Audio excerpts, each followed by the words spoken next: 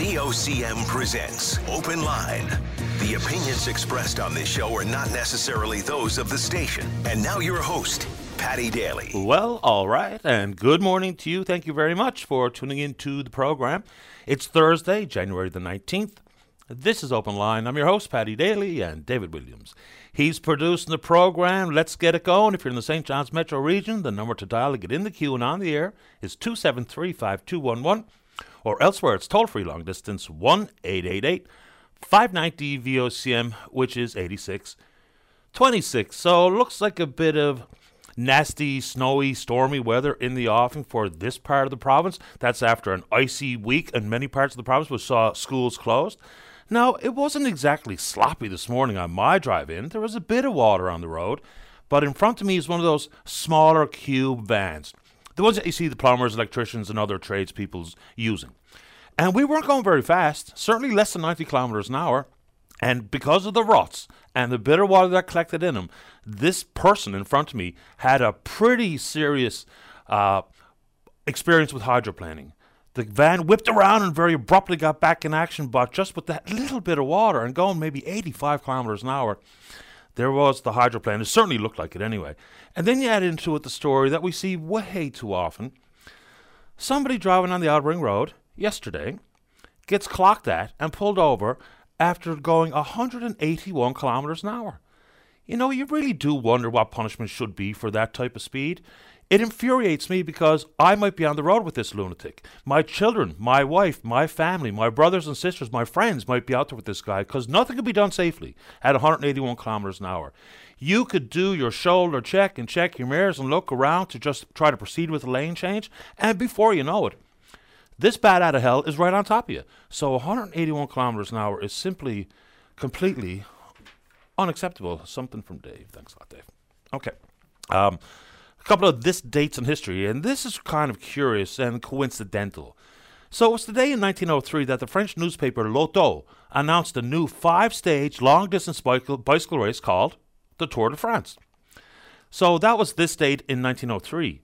It was this date in 2013 that one of the legends of the cycling sport, Lance Armstrong, one of the most heralded cyclists of his day, the 7-time champion of the Tour de France, admitted in 2013 on this date that he did indeed dope for all of his 7 victories. So, what was a guy who took his popularity and fame way beyond cycling, of course, the shame that came with this admittance, even though it was widely understood and people thought that he had been doping. But just get a load of what they're asking out of these athletes. It's a superhuman ask to participate in the Tour de France. If you've ever watched it, it's not like you're riding down the flats of Elizabeth Avenue for the distance. The mountain climbs and the day after day of unbelievable distances they have been asked to travel, get a load of it. So it's about 3 weeks in July. There's 20 day-long stages. They typically comprise 20 professional teams, 9 cyclists per, and they travel over 3,600 kilometers in those 20 stages. 3,600 kilometers.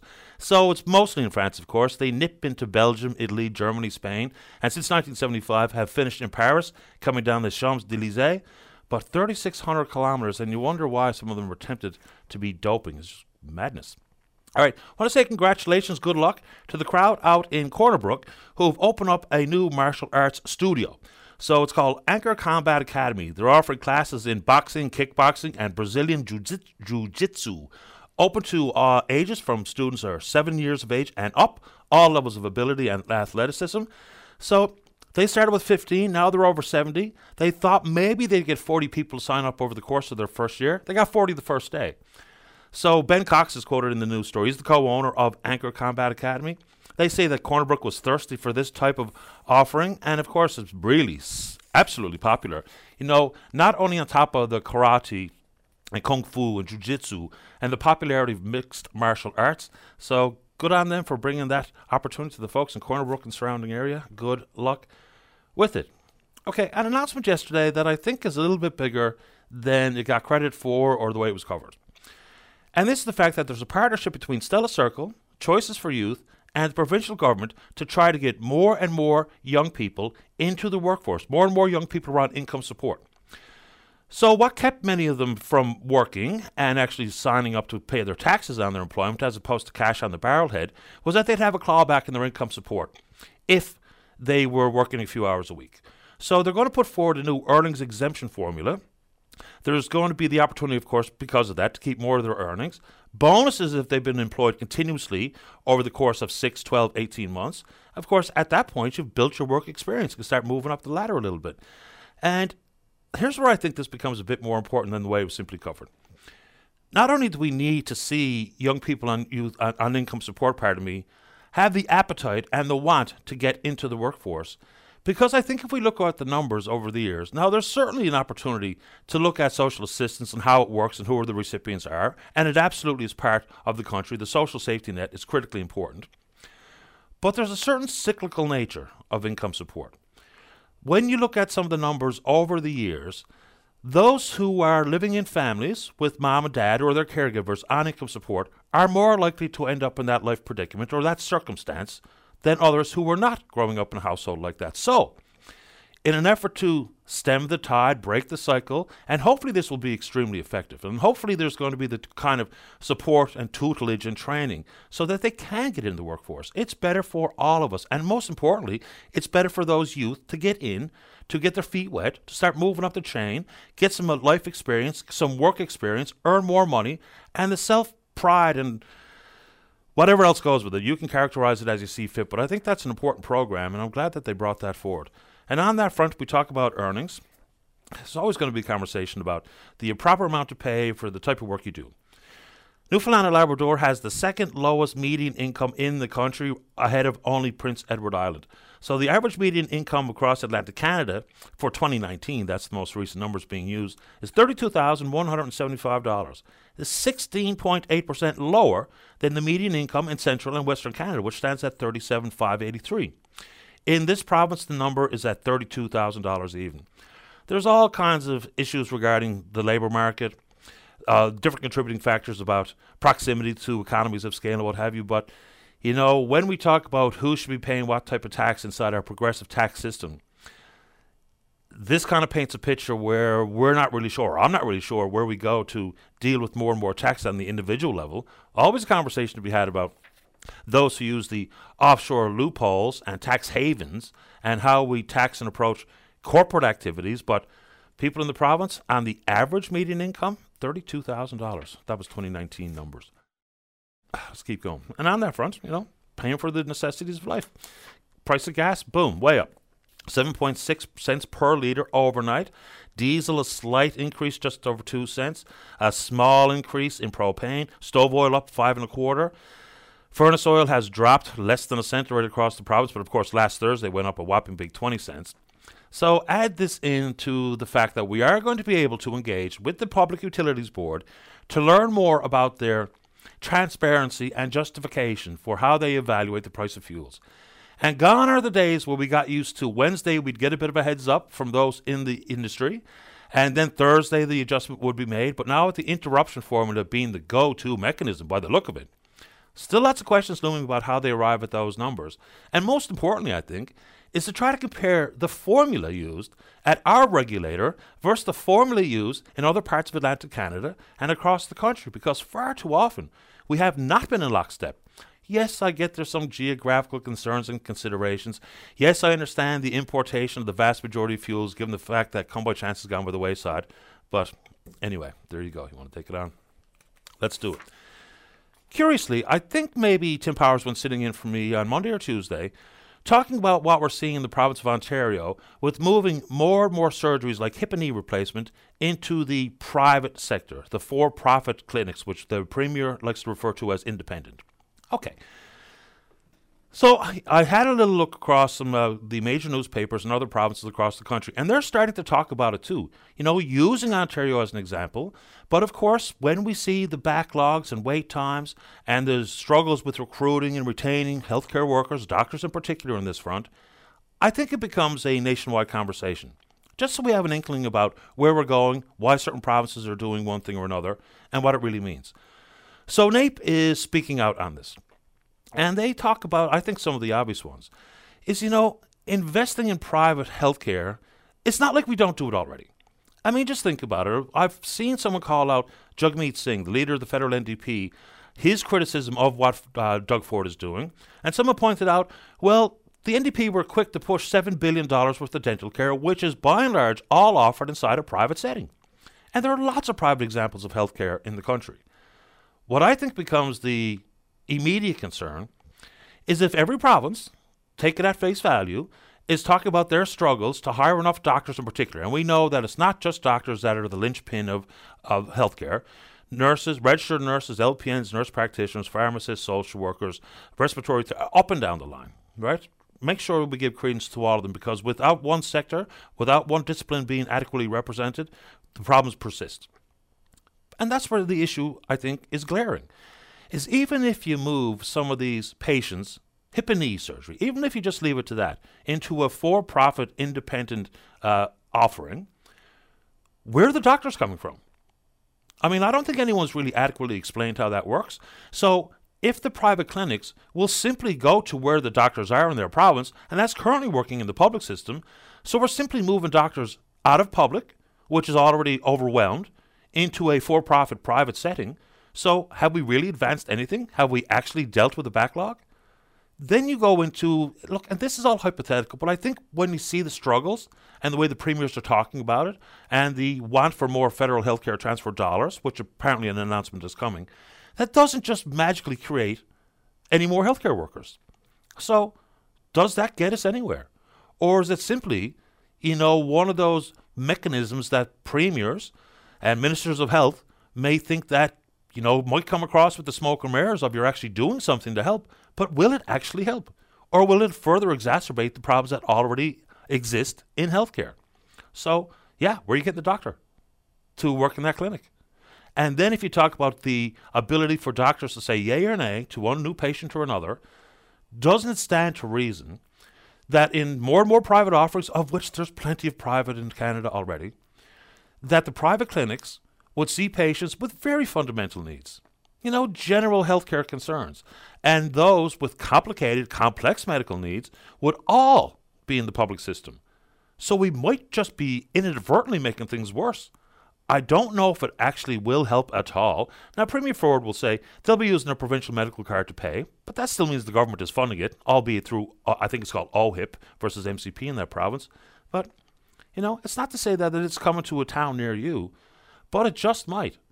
And so we need someone to really paint us a picture as to how it's actually going to make things better, because it just might make things worse. So anyway, profit's not a bad word, but when it's associated with healthcare, I think there's a bigger conversation. Same thing when we talk about public-private partnerships in healthcare, and the calculations of it spares me a little bit of financial pain today, but has it just kicked the can down the road so that 30 years from now I end up paying more for the exact same service? And so we can take it on if you're so inclined. And I see plenty of news outlets, virtually everyone that I checked in on in the last couple of days, talking about the new research that has come out regarding alcohol consumption and risks for cancer, heart disease, and others.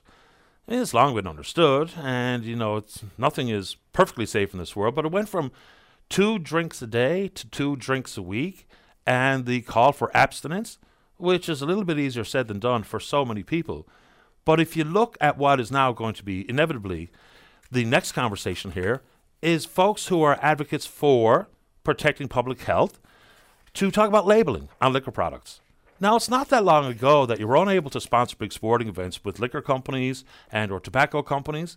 And Canada has, I think this is Smoking Cessation Week, if I remember correctly. Is that Dave? Okay. So Canada's really led the world in tobacco-related matters, education programs, labeling, and hiding them behind those cupboards in the gas stations, and banning smoking on flights domestically and internationally when the original hub was a Canadian airport. I mean, it was 1963 when then Minister of Health and Welfare Judy LaMarche declared in the House of Commons that smoking causes lung cancer. And it took decades until there was a change to how we spoke about it and the admissions of what the tobacco industry already knew. And, we were out there in front of the United States Surgeon General. It was a year before when Ms. LaMarche made the announcement or the declaration in the House of Commons. And now all these years later, arduous, timely, costly battles between industry and governments and health authorities to put some of these warnings in place. And look, people assess their own risk. They do. We're also talking about highly addictive properties of both tobacco and alcohol. So I don't know if that's going to change anyone's opinion, but you know full well the next racket we're going to hear is all about labeling. Yes, because people will hear these reports, they'll read the stories, they'll hear them on their nightly newscast or right here on your radio newscasts, and it might change some behaviors, but like we talked about, say for instance, regarding sugar tax, just applying a sin tax really has proven not to be very effective. It took decades of lobbying and doing away with advertising opportunities and talking about labeling, because as it pertains to tobacco, the numbers are really quite clear. It took a long while to get there, but let's see, I had the numbers right here in front of me. It's been in and out of the Supreme Court too. In the 1960s, half of Canadian adults smoked. By 1995, it was less than a third. Today, it's about 1 in 10. So it took all that time and all those battles, legal and otherwise, for those to be the outcomes. But let's talk about it if you're so inclined. I read this particular news story with mixed emotions, I have to say. You know, I think we've learned more and more about how many Canadians are asking for medical assistance in dying. So the story is painted as being a bright picture about just how many people who have medical assistance in dying, MAID we'll call it, the acronym, that have had their organs harvested. Okay, so there was 4 countries evaluated in this paper, the first of its kind: Canada, Belgium, Netherlands, and Spain. 286 assisted death recipients provided life-saving organs for transplant to 837 patients in the years up to and including 2021. And of course, in this country, it was decriminalized in 2016. Half of the world's organ transplants after MAID for that period, 136 that is, took place in this country. So it's good, and we know the numbers of people that are on a wait list for an organ. There's more than 4,000 Canadians currently. But it's really difficult to make good news stories out of these medical assistance in dying stories, isn't it? Because, you know, I think there's a place for it, out of compassion and dignity, and people being able to make their choice, whether it be to have this assistance in hospital or in their own home. But here's where it gets extremely concerning. Stats say that 35% of Canadians who died by medical assistance in death in 2021 simply thought they were burdened. They felt hopeless. They thought they were burdened on their friends, their caregivers, their family. So it's not supposed to be there if you just feel like you're hopeless because you don't have the supports that could indeed be put in place. As opposed to you have a terminal prognosis, you have lost all quality of life, excruciating pain. There's reasons, I think, where this makes sense, but obviously there's some huge gaps in what is actually sensible versus what's actually happening. Okay, a couple quick ones before you get to your call, and hopefully you're there. What's this story out of St. Mary's? If you have ever been to St. Mary's in the last 17, 20 years and have seen the abandoned fish sauce plant and have been anywhere close proximity to it, the stink is rancid. It really, truly is. So now, years and years later, there was an investigation done to the effluent that was running from the old fish sauce plant into the ocean. And when the investigation was done, it was found, that the disaster zone, as people refer to it, is the effluent running into the ocean. You put the fish in it, they died in 15 minutes. It's toxic, it's deadly, it's lethal. So, DFO understood this, and so what they did is they capped the pipe to keep it from running into the ocean. Didn't do anything with the stink. I mean, there's vats inside with, what's in pineapple juice and capelin. Oh my God. Anyway, they never told the town about it. Their job was to save the fish. So Environment Canada, nobody did anything else. They didn't find out at the town until, I guess, Rob Antle and his crew at the CBC Investigates got this information after years of trying to get it. How can anyone at the federal level think that was the last step? Okay, the fish are fine now that we put a cap on a pipe. As opposed to, had the town known just how bad it was, maybe there would have been more and more efforts between the province, the town, the federal government to actually tear it down and remove the danger in full. But just sitting on the information because, oh, well, it's not our job. We saved the fish. Too bad. So Mayor Steve Ryan, in particular, if you're listening this morning, Steve, feel free to give us a call because that's really bizarre stuff.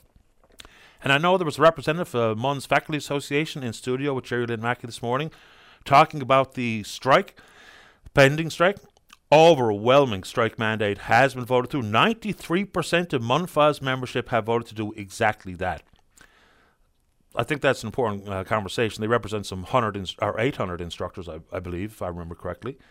But there's lots of stories going around across the country, and I know full well, it's a conversation you have to have with your university or secondary age child is about the cheating. The advent of some artificial intelligence, and in particular, what's it called? ChatGPT? Is that what it is, Dave? ChatGPT? It's so widely used. And in a matter of seconds, it can spit out, just by scoping and scanning internet data, it can spit out song lyrics, poems, computer code, and yes, essays. So they just looked at Western University in London, Ontario. 430 instances of what has been called scholastic offences, cheating, plagiarism. That's double the year prior. So, it does seem and feel so easy.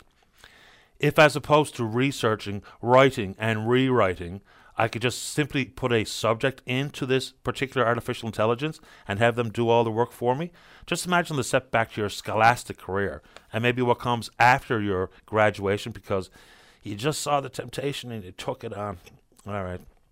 And yes, the invitees, the participants, have now been in Davos, Switzerland for this year's World Economic Forum gathering. By and large, a collection of narcissistic, self-important blowhards, right? But if you want to talk about it, I suppose we can do that too. I want to say good morning and our condolences to the family and friends of Baxter Wareham, well-known Placentia Bay musician who was a prominent member of the trad music landscape in this province, and I would suggest well beyond our borders. So our condolences to the Wareham family. And also really pleased to see this, my friend, Paul Pope. He's being recognised posthumously by the Canadian Cinema and Television Academy with a special award for this year, 2023. We know what he meant to the TV and film business here in this province, and the void he's left is undeniable. So he's being awarded the Academy Board of Directors Tribute. They say a giant in the Canadian media production community, an advocate for the industry in Newfoundland. He's amongst some pretty lofty company in sharing these special awards this year. Catherine O'Hara, Lisa Laflamme, and Ryan Reynolds, and of course, the late, and I'm going to say great, Paul Pope. All right, we're on Twitter. We're VOCM Open Line. Follow us there. Email address is openline@vocm.com. When we come back, you're in the queue. I can feel it in my water. Don't go away. Welcome back to the program. Let's begin on line number 3. Say good morning to the president at the Registered Nurses Union of Newfoundland and Labrador. That's Yvette Coffey. Good morning, Yvette. You're on the air. Good morning, Patty. Welcome to the program. Where are we going today? I'm not going very far. I'm just getting over one of those viruses that's been circulating throughout the province. Yeah, like wildfire, too. Over the holidays, I had this so-called sore throat bug that was going around, and that was just simply awful. But welcome to the show, and hopefully you're on the mend here ASAP. There's always going to be lots of things to discuss with the Registered Nurses Union, whether it be vacancies, retention, or what have you. But let's start with what we see, I think, as a conversation happening around the country and actively happening on the ground in the province of Ontario. And that's about trying to address backlogs by moving some surgical procedures out of the public setting into a for-profit setting. They'll talk about hip and knees to begin with, and it's going to extend beyond that. They say it can clear up the backlog. Your thoughts? Well, I was appointed to the Surgical Backlog Task Force here in the province of Newfoundland and Labrador. We still don't have a final report done, but we will be coming with recommendations. But it was very clear from the very beginning of our discussions, the number one issue that is impacting the backlog of surgeries is the nursing shortage here in the province of Newfoundland and Labrador. And we know that we lost another 300 members last year who either left the healthcare system, retired early, left the profession altogether, or left permanent full-time positions to go casual. And we do not see the erosion of our publicly funded healthcare system by going to private clinics as the solution here. What we need to be doing is keeping the registered nurses and other healthcare providers that we currently have in our system. So retention is what we should be focusing on. We're already focusing on recruitment, but we can't afford. Right now, we just spent $8.1 million on private agency nurses in this province last year. Yeah. And we lost another 300 while that was going on. And we're actually losing some of our members. They're just quitting and going to work with these travel agencies. So we will further erode our publicly funded healthcare system if we go down that road of privatization. Okay, before we get to a variety of points that you made there, people will talk about the rate of pay. You said over $8 million last year for the travel nurses, 4.2 alone in Central. So what is the rate of pay versus working in the public sector as a registered nurse versus joining one of these travel agencies? What is the disparity between pay? Well, our understanding is that the contracts with these private agencies, they're paying upwards of $130 per hour to the agency. And now they're not allowed, they don't disclose to us how much they're actually paying the registered nurses or nurse practitioners. But the agency nurses are telling our members they're getting double the pay that our members here in the province are getting. Okay. We talk about recruitment and retention as two quasi-separate items. If we're talking about retention issues and the amount of overtime required for those on the permanent list, and we know that the money's dangled for casual RNs to join the permanent list has not been that successful as far as I can tell when I see the numbers, is it actually the same conversation, recruitment and retention? Because to ease the burden and reduce the work-life balance problems that are being experienced by RNs now, don't recruitment and retention numbers kind of work hand in glove? Because if not, just help me understand why they should be so distinctly different, because more nurses would mean less pressure, wouldn't it? You're absolutely right there, Patty. We need retention and recruitment go hand in hand. It's no good to recruit people here to the province of Newfoundland and Labrador with the present working conditions that we have if we don't address those issues in the workplace and retain the people who are currently working in the system. And one of those concerns and issues, and everyone's heard me about this loud and clear, is the increased violence in the healthcare sector. We have the highest rate of injuries of all workers in Newfoundland and Labrador. And we also have the mandated overtime, the working short, the inability to get time off. So yes, extra bodies will help with the ability to get time off and reducing the mandated overtime. However, we need to address the other issues, and we need to look at compensation. We have the lowest paid nurses in Canada here in Newfoundland and Labrador. And when they see a travel nurse, a private nurse coming and working and getting double their rate of pay, well, that, of course, gives them pause to think, why am I here slugging it out, trying to hold this broken system together when someone can just fly in for 2 weeks, 3 weeks, whatever, and get paid twice as much as me for doing the same work? You mentioned 300 additional vacancies. So, same numbers we got from the NLMA and work done by Narrative Research. We went from 125,000 Newfoundlanders and Labradorians without a family doctor to 136,000.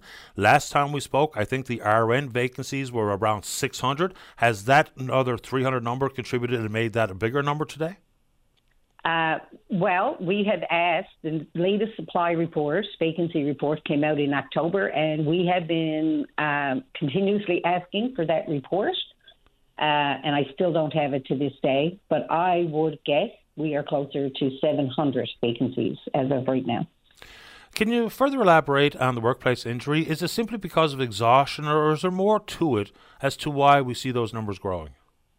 Well, one of the things we've been asking for is a health sector safety council. And a health sector safety council, just like other industries, the mining industry, the fisheries industry, and that's with a high number of injuries and incidents, have formed a sector safety council to address all of that. And our hope is to get a health sector safety council in Newfoundland and Labrador to address these high rate of injuries. And one of the things that we are seeing, there is an increase in the psychological stress injuries that are being claimed through workplace now. And that goes to the exhaustion, both the mental and physical exhaustion of leaving work after a 12, 16, 24-hour shift and asking yourself, did I do everything that was needed? What did I miss? And that plays a major part in the psychological stress. But when you are exhausted and working upwards of 16, 20, 24 hours, the incidence of injury and the potential for injury gets higher with every extra hour that you work. Do you happen to know what the results were with the recruiting effort in India for registered nurses? The latest update I got was that they are hoping to have some nurses here on the ground by the summer, but I have not been given any numbers. We have to be ethical with our recruitment as well. We're going to countries, and I keep saying this, like Ireland. where nurses are on strike at the moment because of unsafe working conditions. We're competing with each other throughout Canada for nursing resources and other healthcare resources. And we're competing globally because we are in a global nursing shortage. And anything that's going to pull more nurses out of the system, if we can't get registered nurses here to work in the public healthcare system, where do we think we're going to get them to work in a private clinic? They're coming out of the public system, which further erodes our public system. Well, it seems like we're just shuffling people around, very similar to how some of the collaborative care clinics have been staffed. You know, unless they're new entrants to healthcare, then I'm not exactly sure, even though I think collaborative care clinics are an excellent idea in theory and in concept. What faces an international nurse upon arrival? Like, what kind of time are we talking about? Someone from India, for instance, who arrives, they talk about similar training and what have you, but what's the process to get them fully licensed and accredited? You know, time and what exactly is entailed in that? Well, they had to go through our college, and our college representatives have been on the ground over in India for each of the visits that's been made so far.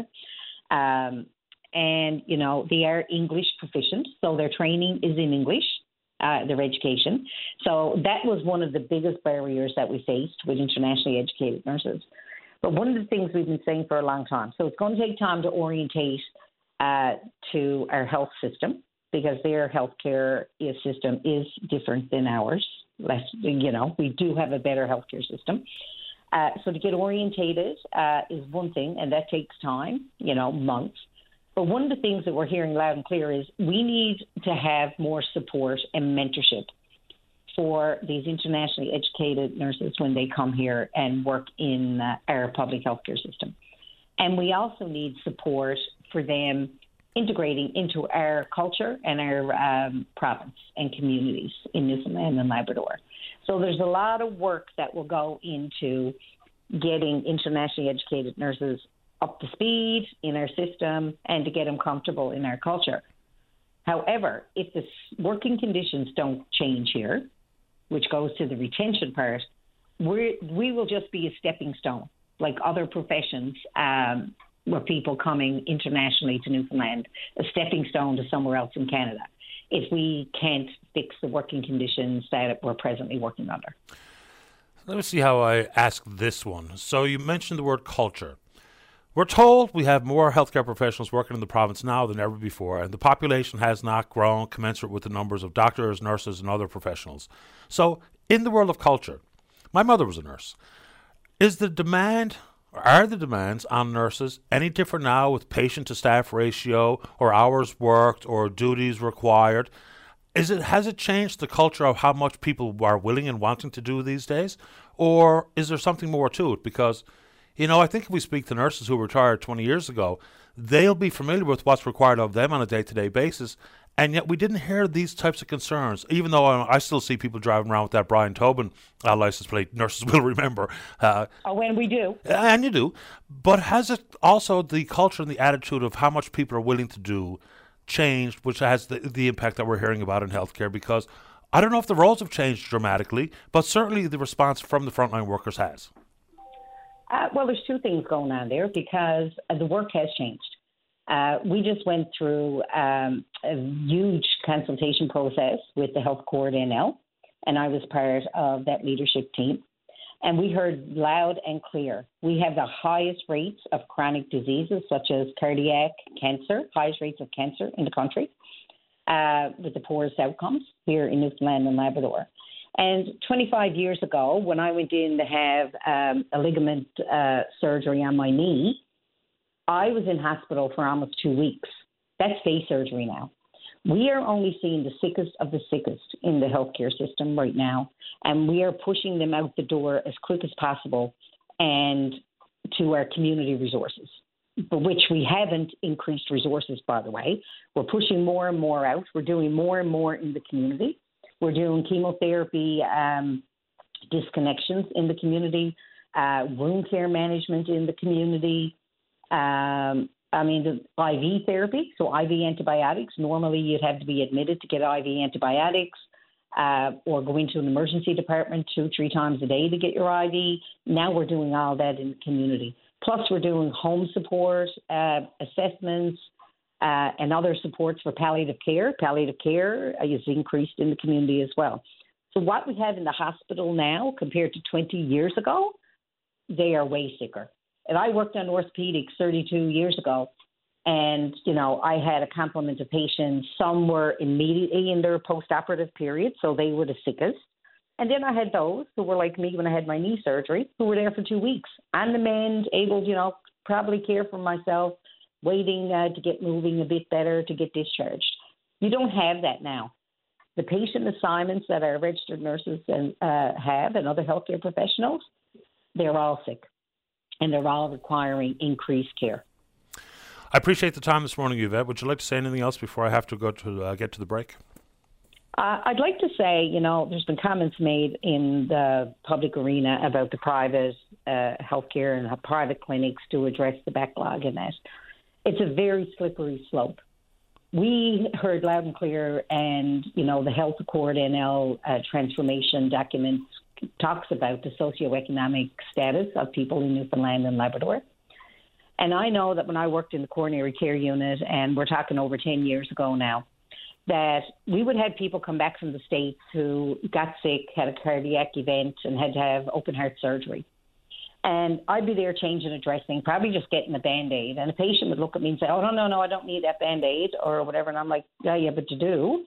And then they would tell me that every single item that was used for their care was coded so that the bill was there when they left for a Band-Aid, an alcohol swab, whatever.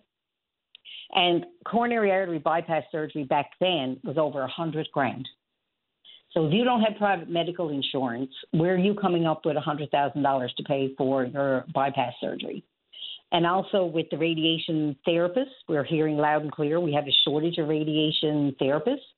How does going into a public arena or a private clinic fix the treatment that we're giving to our patients who have cancer and are waiting on radiation treatment?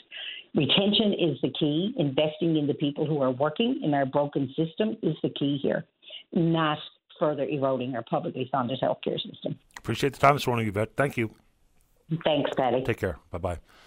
Yvette Coffey, she's the president of the Registered Nurses Union of Newfoundland and Labrador. Lots there to pick up on. Of course, you can pick up a topic of your choosing and join us right after this. Don't go away. Weekdays on VOCM, it's Open Line with your host, Patty Daly. Join the conversation each morning from 9 a.m. to noon on your VOCM. We get people talking. Welcome back to the show. Let's go to line number 1. Good morning, Christina. You're on the air.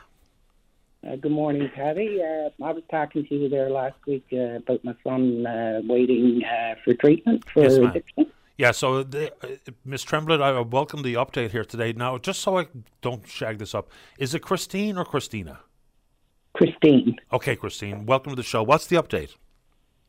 So, there's not really a whole lot, but he did go see his family doctor on Monday, and his family doctor did do up a letter for him stating that there's no availability in the province, and he's hoping that the province would find financially to support my son in going to Bellwood. I sent that letter to our MHA for Lake Melville. It was sent to Sandy Penny, which is one of the managements for mental health and addictions. I did ask my MHA to forward that to the Premier and all the ministers. Bellwood had reached out to me personally on Friday, just asked who I was speaking to and what was the updates. And so I'm just waiting to hear back from them to see who they're reaching out to. And I emailed the PC leader, I guess he's still the PC leader, last evening, and thankfully he acknowledged me. I am somebody, because he got back to me last evening, and he's going to reach out to me today and have a conversation. Just 1 second, Christine. Let me paint the picture here maybe a little clearer. So we spoke with Christine Tremblett last week. Her son has a serious addiction to crack cocaine, I think it is. So you had a meeting with some representatives of government, and you were very encouraged when you left because the the programs here in this province are about 3 weeks in length versus the 3 months that he can get at that facility in Ontario. You thought you were going to be able to get some financial support to send him up there because you thought and he thought that 3 weeks would not get the job done with the severity of his addiction. So that's where we are, and that's the update we're talking about, just so people have a bit of backstory here to follow along. So go ahead. I'm sorry to interrupt. No, and my son had an email from Humblewood on Tuesday just to let him know that the wait is still 4 weeks or longer, even before he can still get in. And when Bellwood had called me, they still have the availability. Like, I just don't understand, like, why our province don't help these people that are looking for the help. Like my son, I just can't imagine how dark he is, because I'm dark. And I mean, I'm going through problems myself. Like, I had my teleconference on Tuesday, and there's 2 of my cancer spots that's getting smaller, but there's one that's getting bigger. And I need my son to be with me. Is he going to try a provincial program, even though we know the wait times can be as much as 4 to 6 weeks even to get into a local program? Is he going to give that a shot and see what that does? Because I think the story said if you did that first, then that increased the likelihood of public funding to get to the 90-day treatment in Ontario.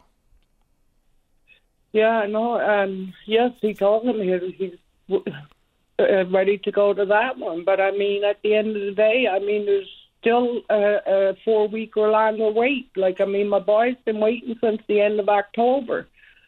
I mean, he's had got no interaction with anybody other than me. And, I mean, it's not fair what they're doing. I mean, it's really not fair what they're doing. And, I mean, like I said, when I met with the Premier and the couple of people that were sitting there, I mean, like, when I left that office, I mean, I left, like, with a really good positive outlook, because I really thought the province was going to help my son get this treatment in Bellwood. That's the impression when I left that office. And when I left that office, it was like they just closed the door on me like I was nobody. Some of the hardest things that we try to deal with is for people to finally acknowledge and to realize they are ready to get help. So when that happens, we've got to be there to help them, because for many, they never come to that realization. They'll always push it to the back of their mind. They'll fight off the family and others who love them and say, you need some help. And they never come to that point where they're willing and wanting to go get it. So when they do, boy, oh boy, it shouldn't be this circumstance that you and your son are living with. Anything else, Christine, before we say goodbye this morning? I know you're hurting. No, I just wish the province would reach out and help him. Like, it's only money. It's only money. Money is nothing. Lives should be more important than money. I don't really want you to look down a dark road, but what do you think is going to happen here? I don't know what's going to happen, Patty, but I mean, I'm going to keep doing what I can do. I mean, I'm going to keep fighting for the province to help my boy. I mean, he wants the help. He needs the help. I mean, he has 2 kids of his own. I mean, like that. I mean, you know, I mean, he's a father and he needs the help. He needs to get better. I wish him well. It's on my list for issues to broach with the health minister in particular, because, I mean, we hear all the time about the rampant drug use and alcohol abuse and all the rest of it. So when help is asked for, I mean, I think we owe it to people to get them the help, because it comes with a huge price. And I don't mean dollars and cents. I mean impact on the individual, impact on their family, like yourself. So it's a bigger conversation that really deserves a lot more traction and discussion. Christine, I'm sorry, go right ahead. I am waiting to hear back from Dr. Young. His assistant reached out to me last Friday. So that's Todd Young out at Medicuro, the virtual health? I'm not sure, but okay. I know his assistant reached out to me last Friday. I think he's out of Springdale, maybe? That's right. That would be Dr. Todd Young. Yep. Yeah, so his assistant reached out to me last Friday, so I'm just waiting now to have an update from them or hear from himself. Well, let me know how that goes. He's had some great success dealing with patients virtually, even on addictions matters. Let us know how that works, Christine, and I wish you and your son well. Thank you very much, Pat. You have a good day. You too. Take care. Bye. Bye-bye. Let's take a break. Peter's in the queue. Appreciate your patience, Peter. He'd like to talk about COVID vaccinations. Don't go away. Welcome back to the show. Let's go. Line number 2. Peter, you're on the air. Good morning, Patty. First time, long time. Welcome. I'd like to ask you a question. Has your stance on the vaccine changed?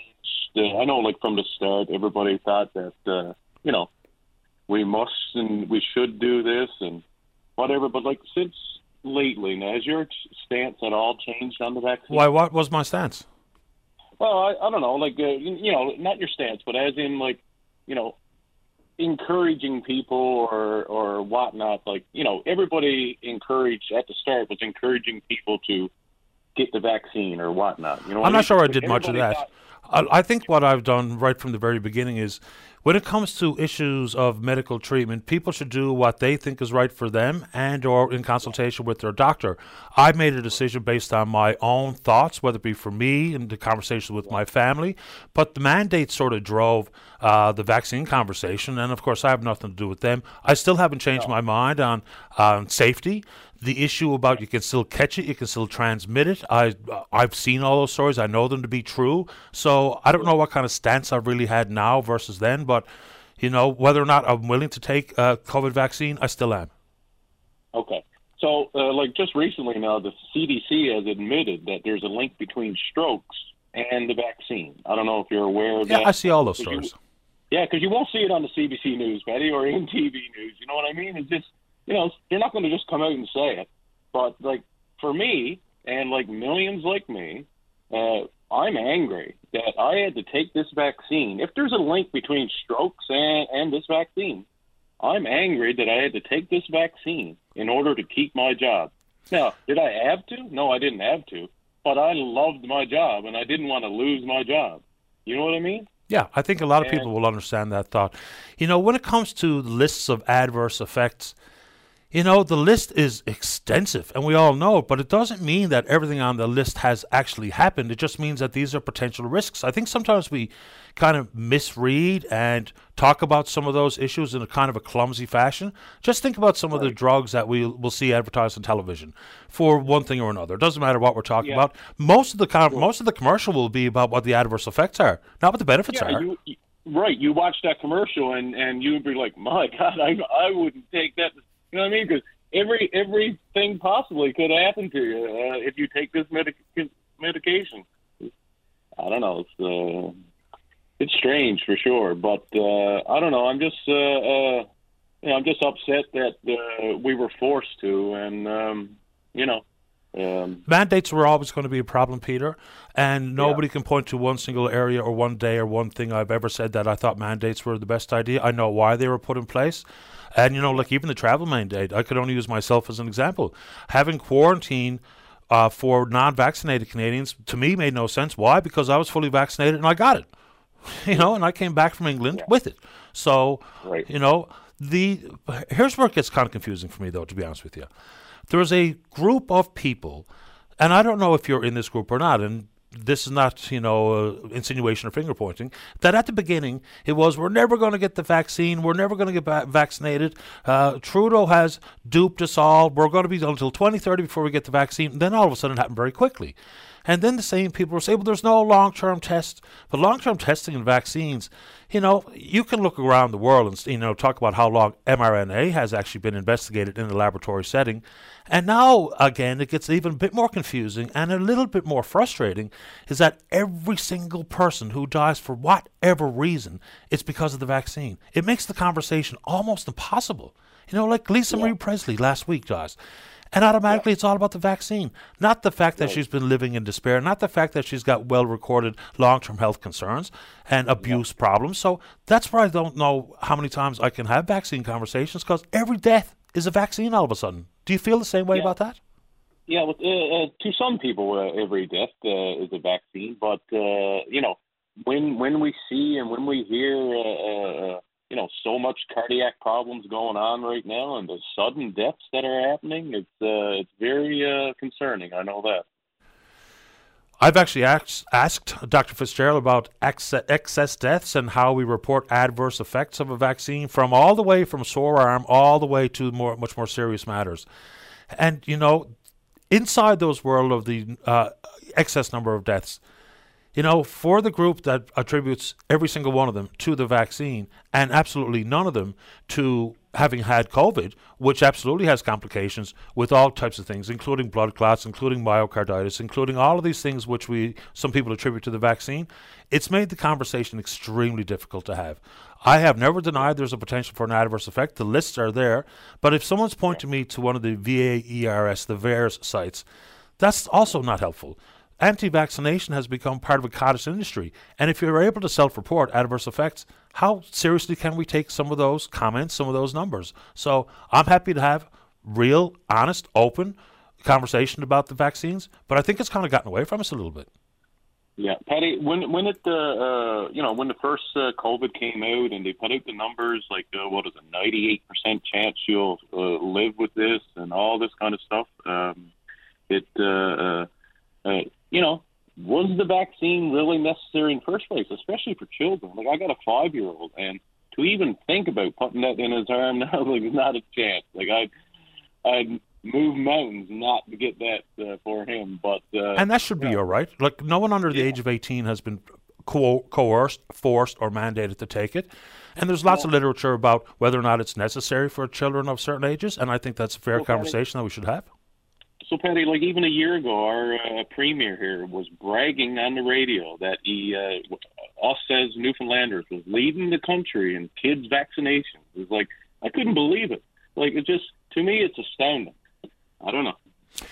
Here's something I'll also put out there is, if people at one point said you can't get it if you get vaccinated, some people said that, and it kind of sounded stupid anyway, simply because even the Pfizers and Modernas of the world didn't say it was 100%. They talked about efficacy around, 96 or 4 or whatever percent they used at the beginning.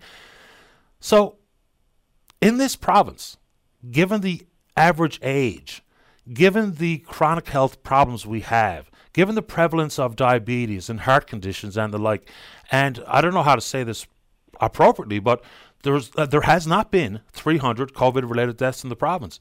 To me, that sounds like the prevention of severity of disease and potential death from the virus has been limited by the vaccine. Because, look at other jurisdictions with much more healthy demographics, and they've had more deaths and less vaccination or lower vaccination rates. So, I think there's a school of thought that says the vaccine has kept people from being very seriously ill in this province. We have the oldest population in the country. We're number 1 in the league for a bunch of serious underlying health conditions.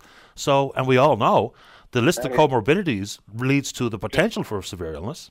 Yeah, I agree, Patty. But to me, I agree with somewhat of that. But to me, if there was no vaccine, all these people would still be alive, in my opinion. I don't know if anyone can appropriately answer or even address that question, because who knows? Yeah. I have no earthly idea. Who knows, exactly. And it was definitely on a who knows for taking it in the first place, whether or not you're going to get one of these reactions when 99% chance you're going to live anyway. So, you know what I mean? We didn't need it. Well, I don't know. I don't know if anybody actually knows. I hear it and I see a lot of people saying exactly that. Based on what, I'm not really sure. But, Peter, I do appreciate the reasonable conversation we've had, because I've had a lot of vaccine conversations which have been the furthest thing from reasonable. Would you like to say anything else this morning? No, my buddy. Thanks, Todd, and appreciate everything you do for us Newfoundlanders. I appreciate your time. Thank you. Thank you. Take care, Peter. Bye-bye. All right, how are we doing on the phone, David? Let's take a break for the news. When we come back, we're speaking with you. Don't go away. Got plans for midnight? Bring your VOCM along with the best soundtrack for every night, anywhere. The VOCM All Night Show, midnight on your VOCM. Welcome back to the program. Let's go to line number 1 and say good morning to the Executive Director of the Newfoundland and Labrador Alliance for the Control of Tobacco. That's Kevin Cody. Good morning, Kevin. You're on the air.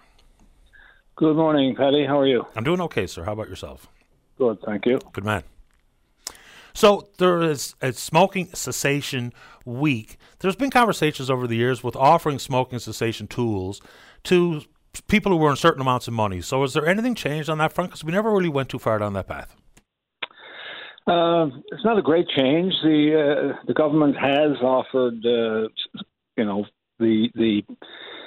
tools or the resources that are available to some people with the low income, the people on the drug assistance program.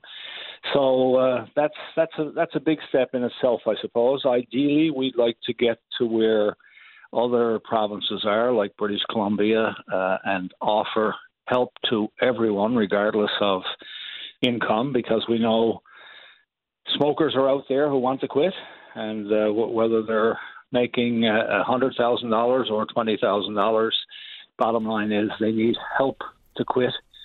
So we'd like to see it go further, but we'll see where that goes in the future, I guess.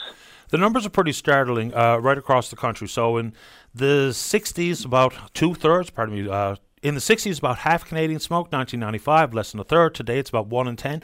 What's proven to be most effective so far as a cessation tool? Because I've said this many times. Simply adding a sin tax wasn't the be-all and end-all. So the education campaigns and the change in packaging and the warning labels and hiding them behind those cupboards in the stores, what have you, they all play an active role. But for the actual cessation tool, has there been one program, one player, one process than another that's been the most effective? Do we know? I don't think we know, and I don't think there is one particular tool. It has to be a package. It has to be, you have to set a plan. You have to get maybe counseling along with the products that can help you. There's not a one-shot deal. Some people would like to believe that they can just do one thing tomorrow and that'll get them over that hump. But bottom line is, Paddy, it's a huge task to quit smoking. People try it many, many times and fail, and obviously keep trying is the key. It can be done, but it's not easy. You need support. You need to get to a group like the Smokers Helpline or the School of Pharmacy and get the correct information of how best to set a plan and how best to proceed. And of course, I think they will point out that you need to be patient, you need to be determined, and you need help. I think the risks are well understood. And the proof's in the pudding. 1 in 10 Canadians now smoke when compared to half of Canadians or thereabouts in the 1960s. Let's talk about risk reduction based on quitting, like time frames between the end of week 1, the end of year 1, end of year 5, whatever we know about it. How can you articulate those risk reductions based on quitting? Well, there are studies out there that indicate that, within weeks of quitting, probably even within days, a Dr. Leslie Phillips, who was on your program, could best speak to this, obviously. But there are studies out there that indicate that within a short period of time after quitting, lungs will improve, small positive things will happen. And the bottom line is, if you can get there to quitting over time, and it doesn't, I don't think, take a lot of time, you will have improved breathing, improved energy, improved ability to do things you couldn't do before. So it's all positive. But again, not easy to get there.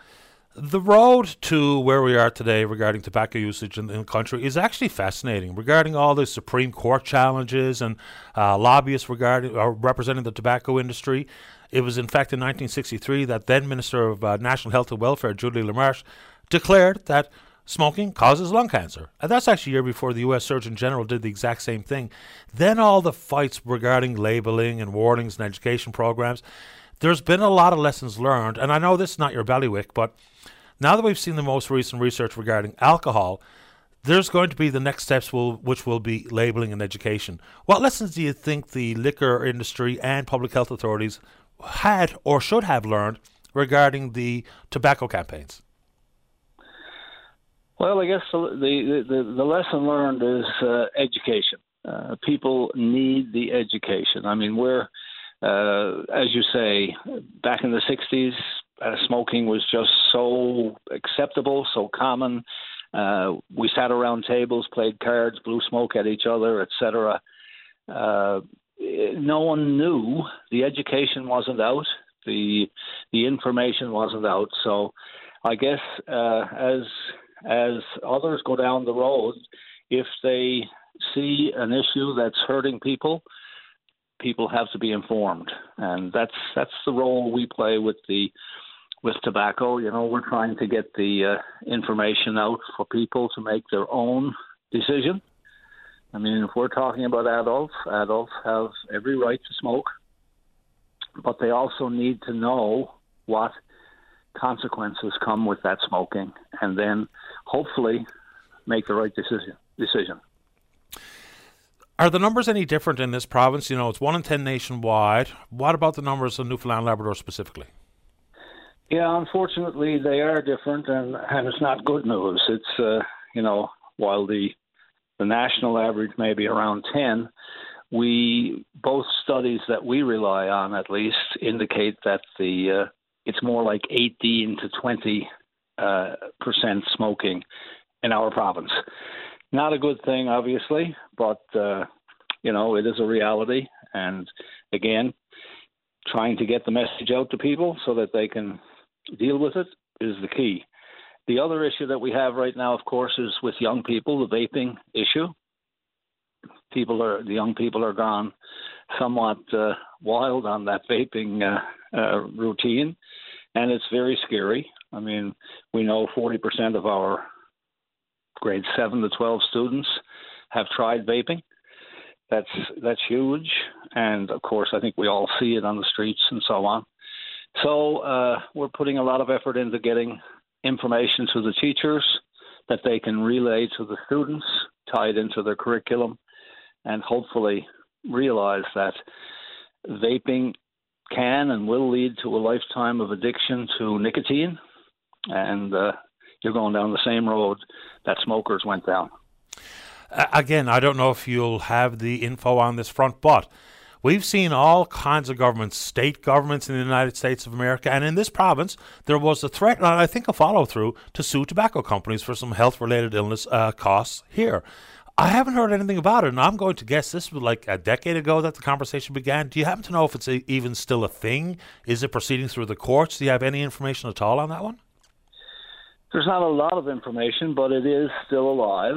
Our government, along with governments across the country, are certainly taking the tobacco industry to court, or want to take the tobacco industry to court. They have such deep pockets that they seem to be able to put it off and delay it and put it off again. But yes, it's still going, and the hope is at some point there will be some help coming our way to the Newfoundland government to hopefully offer more help to the smokers who are affected directly. But it's going to take some time, but it's happening slowly. And there have been some separate cases where it's gone against the tobacco industry and the vaping industry in certain states in the United States. So I think it's just a matter of time, but it is in the works. Some of these things just boil back to very fundamental things, not just even about packaging, for instance. I'm old enough to remember sitting down to watch television shows where Marcus Welby was smoking in his office. There was smokes being consumed in the hospitals and in every public building, and it was just wild. It was just so normal, and it was so romanticized. The Marlboro Man went a long way to selling a bunch of Marlboros, I would suggest. So when that stuff went by the wayside and the ladies' golf tournament was no longer the Du Maurier and the race in Montreal was no longer sponsored by Rothmans, things changed. And changed quickly, because we're talking about generational changes of behavior and thoughts and acceptance. So it's really fascinating when you look back to 1963. And the country, we were the first country on the face of the earth to ban smoking on domestic aircraft and air travel. So there's lots of that went into the numbers as to where they are today. And final thoughts, Kevin, before we say goodbye. Yeah, no, just to echo what you're saying there, tremendous change has taken place, all for the good. But of course, it's a difficult process. More change is going to be needed. For example, as the vaping crisis unfolds, we've got to get the flavors out of the vapes, so that young children are not looking for their strawberry fix and so on and so forth. It takes time, but the tobacco industry, they play. Uh-oh. What happened there, Dave? Not so sure. We got disconnected with Mr. Cody. If he has a final thought to offer, Dave, we're happy to have him back on. But let's go ahead and take a break. Jerry's there, wants to respond to Peter's comments regarding vaccinations. Gary also would like to respond to a caller that was just on, that's Christine, regarding her son's need for some addiction treatment. Don't go away. Welcome back to the show. Rejoin line number one, Kevin Cody from ACT. Kevin, you're back on the air, sir. I don't know what happened. We got disconnected, but final thoughts from you, sir. Yeah, Paddy, I think you were just after referencing all the great changes like no smoking on airlines or in doctors' offices and teaching staff rooms and so on and so forth. And that's, yes, no doubt about it. All this has made a great difference, and that's why the rates, thankfully, are going down, but not down totally where we would like to see them. The key to remember, though, is that there's still a lot to be done. We have a lot of people out there still looking for help to quit, and we have to continue to find a way to offer that help. We have people out there who are crucified with secondhand smoke, especially in apartment buildings. We get calls on it daily, and there's so little we can do for them because the legislation is not there. There's a lot to be done. The vaping issue with children, they shouldn't be able to go out and get the flavors of strawberry and bubble gum and so on, which gets them addicted, and then the parents have to deal with a major issue moving forward. So there's a lot to be done, and we hope that people stay in tune, check out the websites, get the information, and we'll do our best to get the information into the schools. Appreciate the time, Kevin. Appreciate this, and stay in touch. Thank you. All Bye. the best. Kevin Cody, the ED at ACT. Let's go to line number two. Jerry, you're on the air. Good morning, Patty. Thank you for taking my call. My pleasure. Second time caller. I heard the tale of your discussion or your conversation with Peter, and I have a couple of points that I would like to make regarding the vaccinations. Okay. I've been observing, and one thing that I would like to point out, it's absolutely necessary for, on an individual basis, each one of us to try to evaluate the whole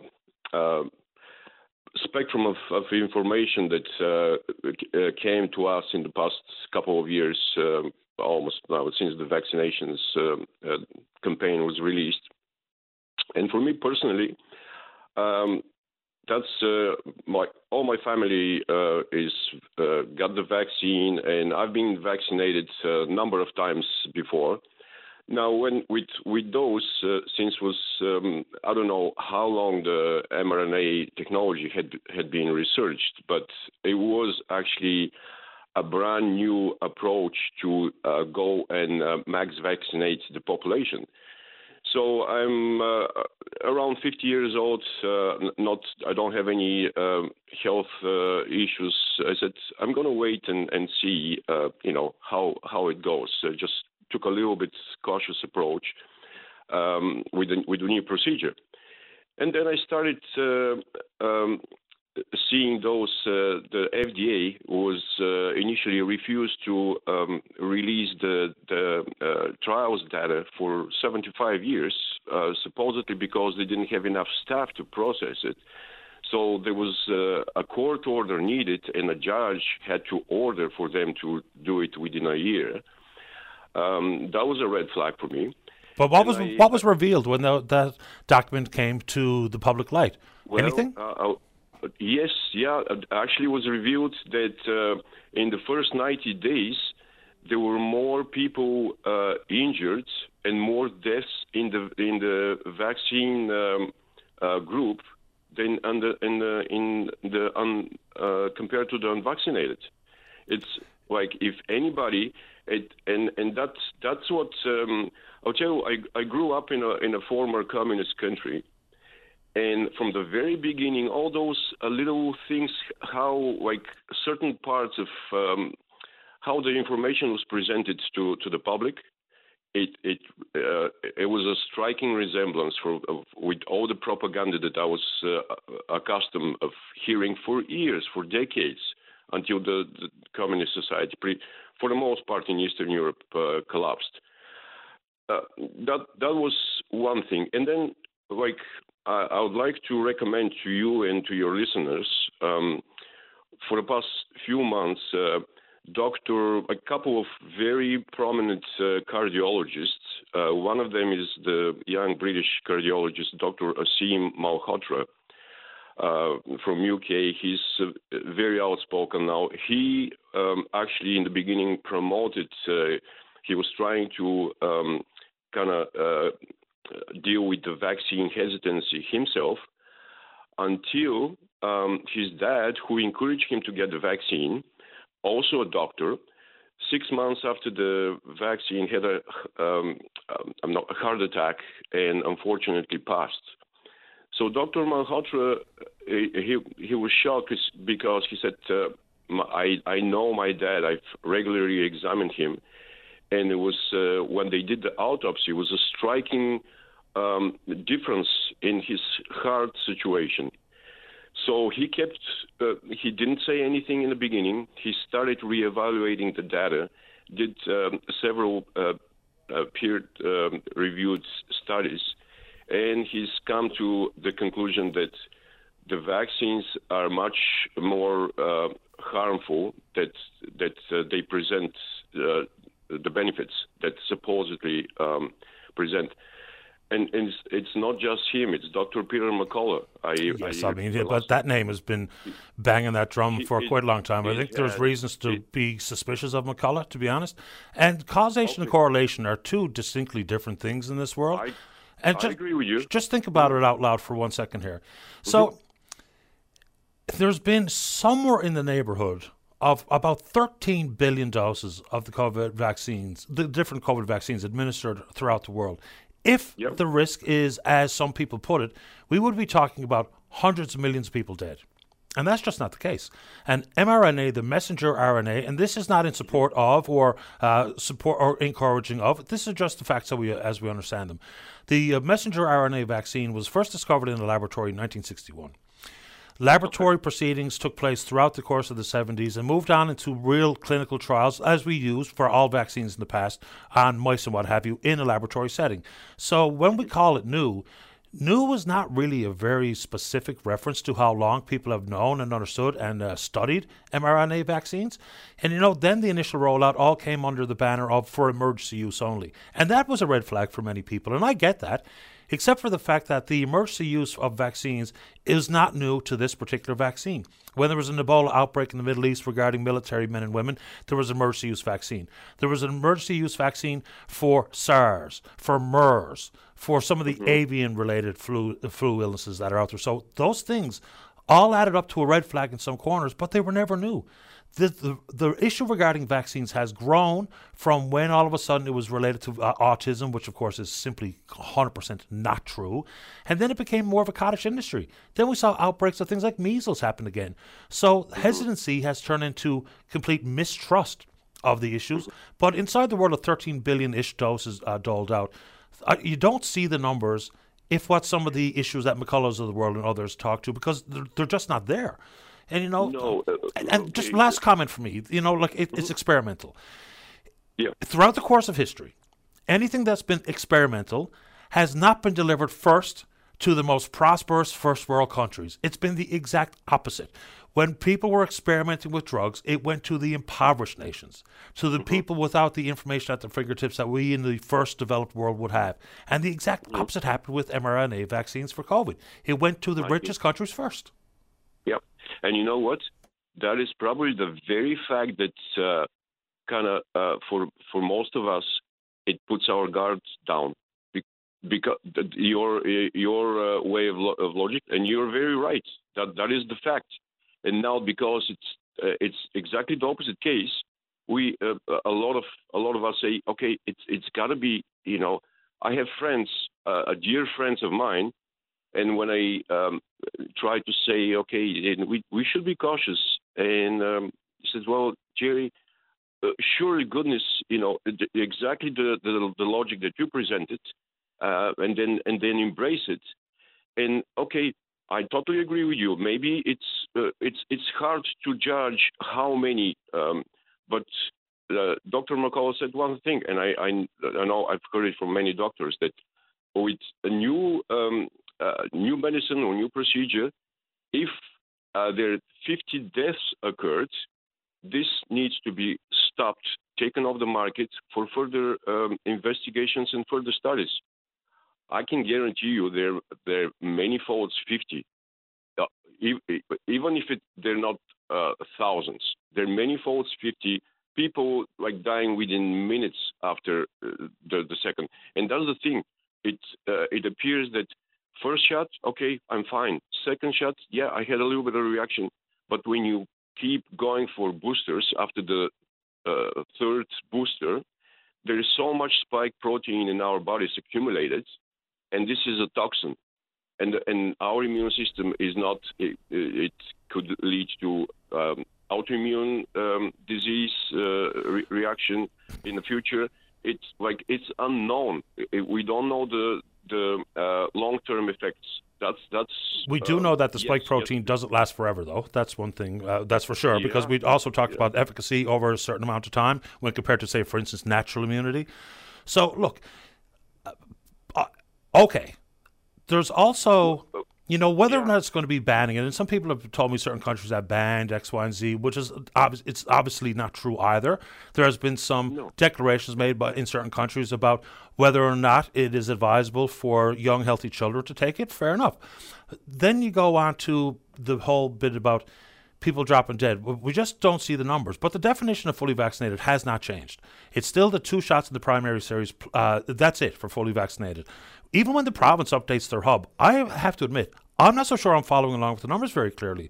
Yesterday, the update said 25 new hospitalizations. The last update we had that was 2 weeks prior to that there was, I think, 36 in hospital. Mm-hmm. So is it 25 on top of 36? Then they talk about vaccination status, and 24% of the population has it. Their definition now sounds like 2 shots in the primary series plus 1 booster. But none of those definitions have changed, even throughout all the course of the mandates, whether it be for public sector employment or travel or whatever. So, I don't know. And again, people will do as they see fit. But the definitions have not changed. And I don't see the numbers the same way I guess a lot of people do. I make my own decisions. You'll make yours on behalf of yourself and your children, and so be it. And in a spirit of if you are convinced that your position is truth, you try in a possible most friendly way to just share your views and pray that you're saying the right thing and the truth, and help your neighbor. You know what I mean? One last point about the preventing the transmission and also how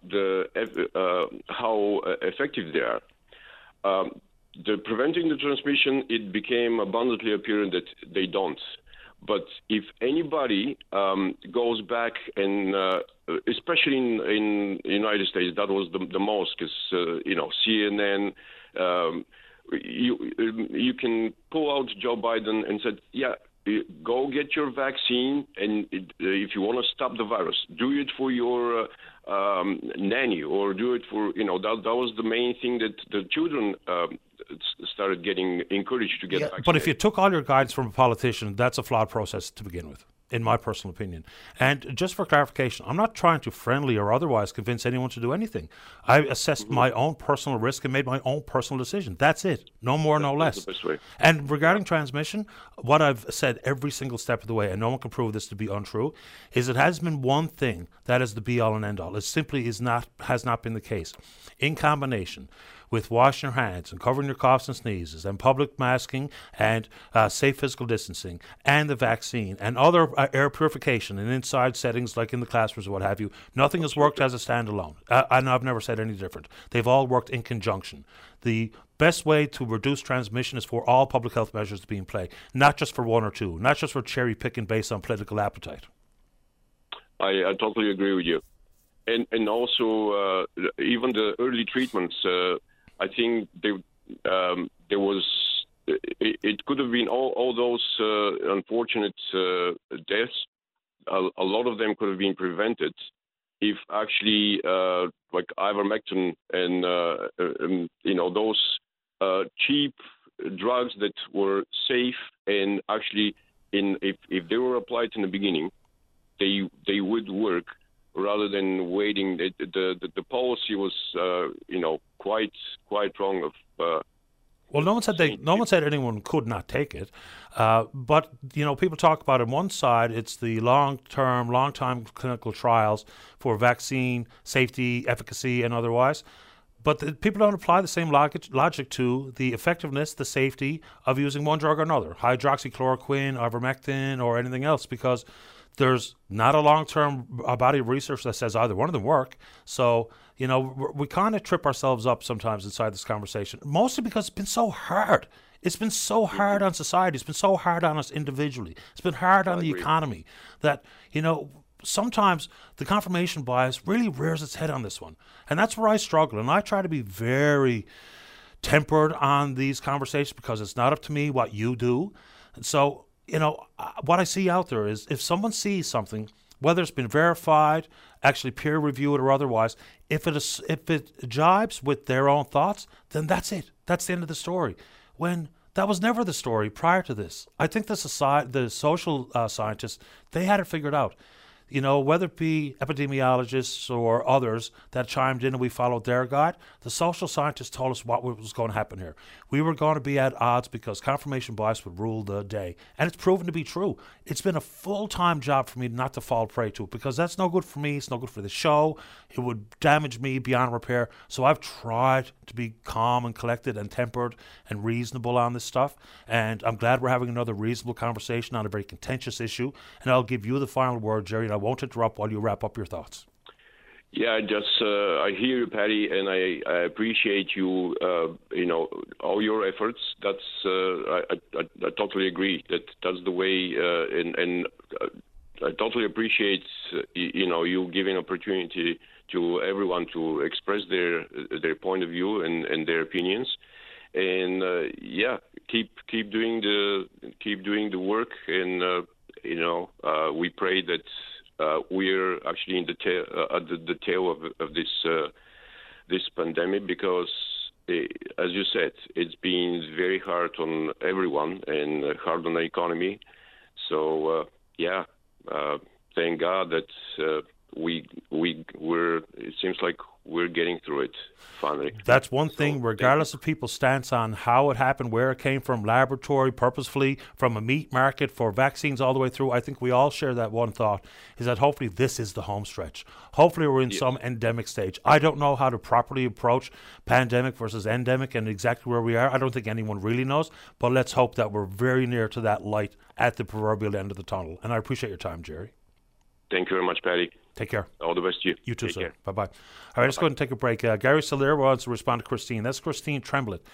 Not only is the poor woman dealing with a cancer diagnosis, but her son has a very serious addiction to crack cocaine. He's looking for help. Gary wants to talk about that right after this. Got plans for midnight? Bring your VOCM along with the best soundtrack for every night, anywhere. The VOCM All Night Show, midnight on your VOCM. Welcome back. Okay, let's go. Line number 3. Gary, you're on the air. Hi, how you doing, Patty? Doing okay, Gary. How you doing? Not bad, not bad. I'm calling in to the lady who called about her son. Yeah. He's got a crack addiction. Mm-hmm. I'm a recovering addict. I was a cocaine addict for a little over 20 years. I'm clean now, going on 6 years, November 17th.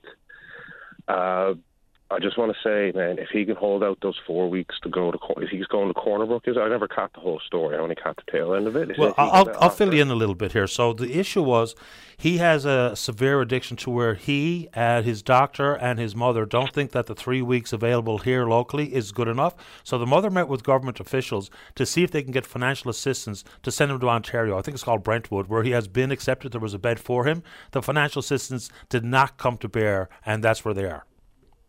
Okay. Yep. Now, I went to Humberwood. At the end of it, I surpassed doing cocaine and started doing meth. And all I can say is if he can go there for 3 weeks, it's going to make a world of difference. It will. And when we got in there, when we had a bit of time, they told us when you get if he can get any clean time whatsoever, supposing it's a day, they say play the tape and go back in your head to the first time you used to where you ended up. Because next time you're going to end up somewhere worse. You might not live to go to rehab. You could be in jail. You could be dead. I know it's a son of a gun to get the fight. Believe me, it took me 22 years. And Gary, I suppose that was the thought behind my asking. Even if you're unable to get to Brentwood on government funding at this moment in time, is he considering, even though there's a wait time like 4, 5, 6 weeks to get into a provincial treatment program, is he considering doing exactly that? Because that could be the first step forward to not only kicking the addiction, but I believe, if I remember correctly, the province also said that he's got to go through a provincial program before they're going to consider sending him up to Ontario. So there's no downside. Now, that's not up to me to tell Christine or her son what to do, but there doesn't sound like there's a downside to trying to get into a provincial program. It could help, and then it could open the door for the government to pay for you to go to Ontario. So it sounds like a win-win. And, of course, when we're talking about that kind of stuff, it's not really up to me. It's not really my position or my place to tell Christine what to do, but I think that's a reasonable thought. I'm telling, this is from experience. I've been there. The people out there are amazing. I've broke down many times, like a child of about 2 now. You take your time. Catch your breath. So, it's a one step at a time. People who are in recovery, they'll still announce themselves as an addict or an alcoholic or whatever the case may be. So when we talk about 12-step and, just starting the process of wanting and getting help, and then it's the ongoing need for additional support, whether it be a sponsor on a 12-step program or otherwise, counseling, whatever the case may be. What do you lean on, Gary, to stay clean? My family. I went to a couple of meetings, but I don't know. It was great when I was in rehab because it was all people that were there that were somewhat, they were sober, whether they wanted to or not. They were sober, and it was honest. And I found sometimes some of the meetings I went to there were people who were actually using. You know what I mean? They were high while they were there, and I don't know. It just takes away. Now those people might need to be there. God love them for going, even if they are using. But for me, I just relied on my fiance, my kids, my mother especially, and my sister. My fiance, sister, and mother were the three gears that got everything in motion. I mean, without those types of supports, I'm not going to say impossible, but it makes it that much more difficult to stay on the straight. It's almost impossible without some type of support. That makes sense to me. I'm not a religious person. I don't believe in the churches. I believe in God. I don't believe in the churches, and that's been a help too. Praying. Well, wherever people get the comfort and the solace, it works for me. If it's turning to art or music or religion or your family or biking or running or swimming or doodling, who cares? If it's somewhere where it's helpful to you as an individual, that's exactly where you belong. So I've long been encouraged to shame the overlap of spirituality with religion, with psychiatric services, when I refuse to do it because it makes no sense to me. If you get help in one area of life or another, good for you. Yes, and it's the only piece of advice I give is hang in there, and it can be done, man. Your worst day sober is not so half as bad as your best day high. Attaboy, Gary. What do you do to keep yourself occupied, like physical activity or music or art? Or what do you do? What do you lean on? I got a dog who's less than a year old. I got a 3-year-old and an 11-year-old. So terrific. And work. That's That's a handful, speaking from experience. Good to have you on the show, Gary. Keep it up, stay positive, and stay in touch. Thank you. You do a great show, man. Thanks, buddy. All the best. You too. Okay, bye-bye. Here you go, 17 years. That's what I like to hear. Let's take a break. Mayor Steve Ryan out in St. Mary's is in the queue.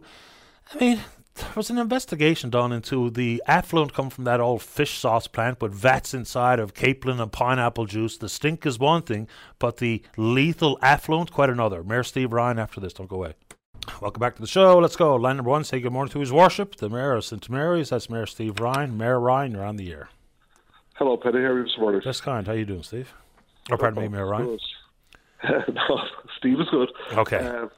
Thanks for your time. Like I said, Penny, I said earlier this morning, it seems like the only people we have in our corner is the media. Our local MHA and our MP are in our corner, yes, but the government is after abandoning us on both levels. This story is frustrating, I will say, and I don't even live in the community, but, you know, between Environment Canada, the Department of Environment here, DFO and others, they understood a bunch of things based on the investigation which began, I believe, in late 2016 as to exactly what that effluent is coming out of that old abandoned fish sauce plant. Take us back to 16 and what led to the initial investigation. Back to 16, we had a plant there. There's 150 tanks in it with 12,500 litres in every tank. As a gentleman came forward, he wanted some of the tanks. So at the time, the town, we made a motion and we wiped it off the slate. The building was nothing else to do with us because we didn't want to stand in his way. And he came in, and at that time, he had communication with municipal levels of environment, and they had an attack plan. Now, he never properly done the attack plan, what he was supposed to do and how he was supposed to clean it up. But it was nobody monitored him either. And he was just flushing into the ocean. They came in, and he got a report, they came in, and he shut him down at the time. I think it was on the 8th of November. On the 9th, they came and they made the man pour a bag of cement into the drain. That was their solution at the time. And on the 10th of November, the report came back telling how toxic the product was. They tested on fish that killed every fish within 15 minutes. And the environmental level this time, their reply was, we done what we were supposed to do. They tested on the fish, killed the fish, so they solved the problem by getting a $20 bag of cement put into the drain. People is not discussed at all.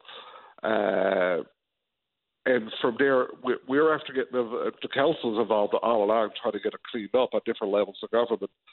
But I don't know where this all goes. At that time, the provincial government was notified from the federal of the results. At that time, our MHA, Ms. Sheringham Welch, was a minister. The Minister of Environment at the time was Mr. Eddie Joyce. They all sat to a table. You think it would have been very important to turn to his colleague and say, we have a big issue down in your area. Do you know much about that? I don't know much about what goes on behind closed doors with the politics, but I think this is a very important issue. And when do the ministers get involved? It seems like the people underneath them are not doing what they're doing. And Paddy, in 4 years ago, when this story hit, it was the top story in North America for 2 days. When it was at that time, we went out looking. And at that time, we had both levels of government sitting on those results and still never told us. It's just not, like I was asked this morning, am I mad? Or I'm mad. I'm upset. Penny, I found out last Friday about this. I was handed a paper by a journalist. And since last Friday, I'm sitting on this now 5 or 6 days. I'm after losing sleep. They're sitting on it 7 years. They didn't think it was important to tell the people, the MHA, the MP. I don't get it. I'm not so sure I do either. I mean, to hear a government department say, well, look, our only job is to investigate the death of fish. Our job is done. We put a cap on the pipe. That sounds like going halfway to me, or not even halfway. So what do you think the information would have led to? Because from where I sit, if you're given some information about not only the impact, the toxic lethality of the effluent on fish, not only the rancid stink that comes from that facility, the abandoned facility, it might have led to some cooperation between the municipality, St. Mary's, the province and the federal government to actually tear it down versus the eyesore and the stink that it is some 17, 18 years later. What would you have done with the info had you got it in 2016 or 2017? Oh, it would have been acted on from what I was told in September of the past year, September the 15th. We had our MP in here, Mr. Ken McDonald, and we'd done a tour outside the building. And at that time, we had a discussion. He said, if you could prove that that's anyway toxic, he said, this site has to be cleaned up. Here, that man at that time was talking to me, and they were sitting with this on paper. No one was there. So we took it on ourselves just after being a company back and forth the past few years. Just we're trying to get pricing done on a cleanup. So we reached out to him again, told him, can you prove this is toxic? They came in. This story is outside of what they already have in information, and they found a H2S gas inside the building. They actually went inside the building, and they suited it up, and they found a H2S gas. H2S gas is a very, very deadly gas. If it was to leak out, it's explosive. Now, we're after over numerous times after hearing people said, we'll burn that. We got a foggy night, we're going to burn that building. If arson was to be used now and somebody sets fire to that building, you're setting fire to a bomb. A bomb. Not just for St. Mary's. Not just for St. Mary's. If the wind is prevailing, it could be for the town of St. John's. Like we still got 110 tanks in there. Now we have H2S gas. The problem that the federal fisheries thought they fixed at the time of the bag of cement, the liquid is still leaking. We have a door in the front and the side of the building. The ocean now with high tide hits the building. The ocean with high tide goes in through the door, comes back out, washes out the material. Where do we stand? When did the minister, I'm calling Minister Bernie Davis now, to get personally involved in this, reach out to his counterparts in Ottawa, and let's get this fixed and get it out of the community. There's a panic here now in the community after this broke this morning. A panic, we're in a community of 309 people, small town. Our biggest issue here is make sure everybody has drinking water. We don't have money to go 90-10 on a cleanup of a sauce plant that was originally put there by federal COA money. And right now, as a town, we had a meeting last night, an emergency meeting with our council. We're accepting not even a total cleanup, a total cleanup of that beach, put it back to where it should be, and give us back some peace of mind here in our town. And, had this information been disclosed immediately, there would have been a vastly different reaction than getting it 7 years later, because then it's that pent-up fear of, oh my God, what have I done to myself, my family, my loved ones in St. Mary's because we didn't do anything about that plant versus put a cap on a bloody pipe. Amazing stuff. Anything else this morning, Mayor Ryan, before I sneak off to the news? Look, definitely, like I said, I sent you some pictures. The water right now is washing underneath the building, and she's ready to topple off down into the ocean.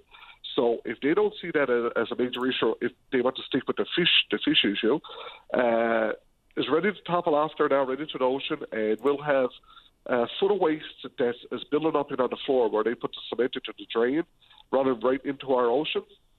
I'd like to know what they think an emergency is going to be. If there's an oil spill, the more on the Grand Banks, everything in their arsenal is put to clean up that spill. I want everything to put in both levels of governor's arsenal to clean up the mess that we have here right now, and give not the people of just a town of this province, knowing that the government do have your back when something do really happen. They finally got the fish plant cleared up in Admiral's Beach, didn't they, Steve? They got it cleared up about a month ago, Paddy, yeah. And it was only a fraction of the cost what were allotted out to get it done, put back to original state. And Paddy, when I stress this, we're talking about money. And I was asked earlier in the interview, what do you see? A total cleanup of what we have on the beach, and we have a company that's ready to go in full guns blazing within 48 hours at the original cleanup back out in the building. That's just a product and the tanks, and I'm estimating somewhere around about $1.5 million for a total cleanup. So we're setting on this for the sake of $1.5 million. I appreciate the time, Mayor Ryan. Stay in touch. Let me know if anything changes. I I will definitely give you an update. Thank you, Penny, for your time. It is very important to us. Pleasure. Take care. Thank you. You're welcome. Bye-bye. It's Mayor Steve Ryan, the Mayor of the town of St. Mary's. How are we doing on the telephone, David? Agnes is there. She wants to talk about the Cancer Care Centre out in the city of Corner Brook. And Todd, snow days. Let's take a break. Take a break. Join us weekdays from 12:30 to 1 p.m. as we discuss anything and everything that's happening now. It's all on the table during your VOCM lunch break. Welcome back to the show. Let's go to line number 4. Agnes, you're on the air. Good day, and how are you? I'm doing okay. Thanks for asking. How about you? Good. I'm hanging her tough, Patty, still battling. Obviously, I'm still winning because I'm still on this side. Yes, ma'am. Yeah. Anyway, I have two things I want to run by you. One is when I did the support group, one of the members branched off and she started her own group. Her name is Joan. She started Breast Friends. So the 26th of January, she has a function going ahead. So if anyone is interested, in fact, if anyone is out there diagnosed with breast cancer, they can certainly give Joan a call. And her number is 785-7465. 785-7465? 785-7465. So if anyone is out there interested in attending this function that she's having on the 26th, they can certainly call Joan. Okay. Or like I say, if they're not interested in attending and they're diagnosed with breast cancer and would be interested in talking to anybody, they can certainly call Joan. Sounds good. So that's next Thursday, the 26th of January, and Joan's number is 785-7465. That's right. Okay. And thank you for that. No problem. And I wish Joan every success in her endeavors. So anyway, the next thing is a few years back, they closed the cancer office on the West Coast, and we organized a function. A crowd of us got together, and we fought, and we got it opened again. And then, of course, along with everything else, it closed down for COVID. Apparently, it's closed, and it's not going to reopen. And I got this right from the horse's mouth. It's not a rumor. It's a fact. So if the people on the West Coast do not get together and do not fight to get this open again, I mean, we all know that the Cancer Society is taking in enough money to pay a one-person staff that they put in that office. So it's important. I mean, it's very important that it's open. And I mean, the people on the West Coast are just as important as people anywhere else. Of course. So this is a question based out of ignorance. I don't know the answer. What exactly was offered at the Corner Brook Cancer Centre? Well, of course, you could go there and talk to that person. She could give you directions if you were seeking certain advice. So she was a patient navigator? Definitely. Okay. And plus, of course, they had a navigator, different system working at the hospital also.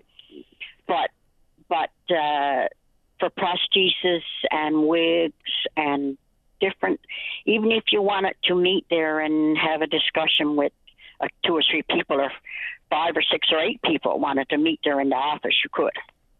Okay. Yeah, I was just curious exactly what was important. Like, I mean,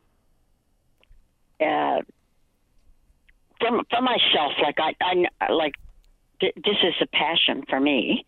I've volunteered at the support group for 25 years, but it's a passion because even now, like, the group has been going ahead since COVID.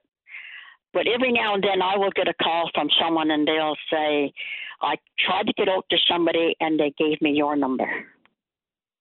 The cancer office, the cancer people in St. John's obviously gave them, that person, my phone number. It's important when you're like the first time you're told you have cancer, automatically the person feels, well, I've been given a death sentence. Right.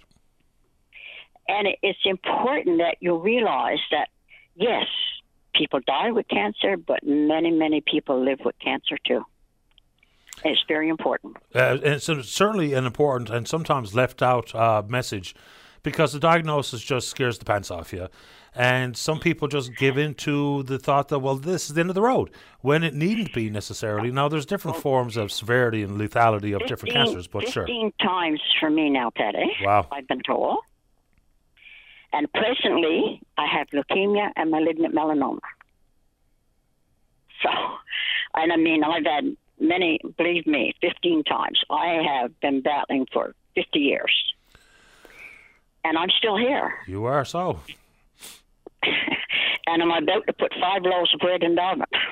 I made bread this morning. So how many bumps in a loaf? You're a 3-bump baker or 2 bumps? No, 3. Yeah, 3. best way to go. Sure. Yeah. So. Agnes, I really appreciate the effort you've put into being a support person for folks in your area. Now, Joan is picking up where I guess where you left off, but it is amazing to me. She has been for a nice while. Not necessarily, no, because in the group that I did, my group was for, I'll say my group, but our group was for all kinds of cancer. And Joan was a member of that group, and rightly so. She saw the need to set up a group for breast cancer. So she did. Of course, she came to me and she said, but she had planned, and I wished her all the luck in the world and told her if there's anything I could do to help her, by all means. But in the group that I did also, I had 10 or 12 people that were breast cancer, but that was fine too. Mm-hmm. And but it's important that someone that's newly diagnosed they need someone to talk to, someone to reach out, someone that has walked their walk. And it is important. And it's not only important mentally, but I think that helps you. Definitely, your body releases something that says, you can do this, you can do this. Like that guy was just on talking about his drug addiction and everything else. It takes a lot to survive, but a lot of people do survive. And I firmly believe that attitude is a part of it. I hear that repeatedly, and it makes sense to me. Agnes, I'm really pleased to be able to speak with you again today. And for those of you interested, as those who've been diagnosed with breast cancer and or family members, I assume, Joan is holding an event next Thursday, the 26th of January. Her number is 785-7465. Where and when? Do you happen to know? Well, I think actually I will be attending too. I think we're going to meet and have a lunch at Jennifer's. Okay. But it will be good, and she's going to have a speaker. I'm sure it will be interesting. It always is. When a group of people can get together, whether it's AA, Al-Anon, or Humberwood or whatever, when a group of people can get together and discuss and help someone else, it helps that person. And it's a good thing that this is going ahead. That it is. Stay in touch. Thank you, Agnes. Okay, thank you. Take care. Bye-bye. Bye. All right, Todd, you stay right there. You want to talk about snow days and maybe its impact on business? Is that what's coming up? Okay. And then Celestine. Am I pronouncing that properly, Dave? Celestine. Oh, actually, I've spoken to Celestine before in the past. She wants to talk about mental health services. Don't go away. Welcome back. Let's do it. Line number 5. Morning, Todd. You're on the air. Morning, Patty. How you doing this morning? I'm very well, Chef. How you doing? Oh, hanging in there, boy. Good. Just wanted to before I talk about snow days, just quickly wanted to throw 2 cents at the issue of the battery. I think that this is exactly the type of thing that we have a municipal government for, and appreciating that there's bureaucracy and there's, municipality acts and all that type of thing at play, and the machinations that go through all that. When there's a nuisance, there's being a nuisance for a nuisance sake. And the residents are, basically, what do they do? But, start some type of court proceeding or something, which will get them nowhere. This is exactly what an individual like this probably wants. The city really has a responsibility to be more involved in this than they are. I think that throwing their hands in the air saying they can't do much is disappointing and is unfortunate. I really feel for the folks out in the Battery, because there's a tough situation going on out there. I don't even know exactly how they can say that. Like when I read Section 377, it seems fairly clear to me. Plus, I think there's examples in the past where council did jump in and do what they thought was right, whether it be for public safety or public nuisance. You know, the example of the Christmas tree in the roundabout. And I think the best one, the most analogous in my opinion, is the personal fireworks.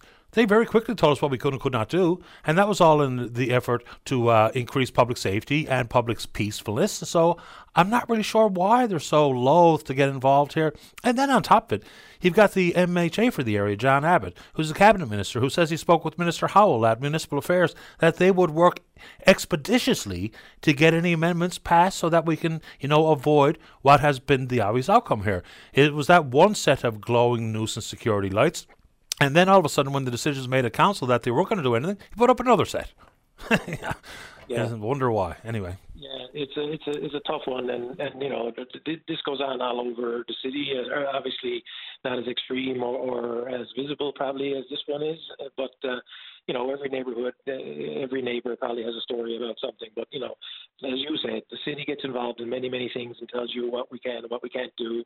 I mean, last summer, for 6 weeks we couldn't light our barbecues in our backyard.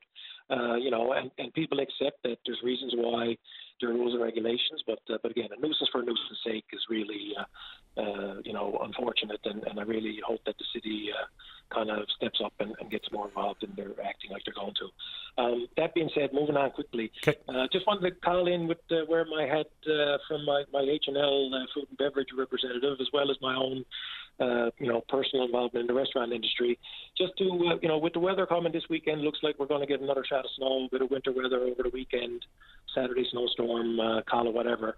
I just encourage people to, obviously I don't want people to do anything that's unsafe or whatnot, but I think that people should understand the importance of Friday, Saturday in the winter to food and beverage and bars and restaurants anywhere, but particularly here in St. John's. Losing a Saturday to a snowstorm is a crippling economic blow. And sometimes,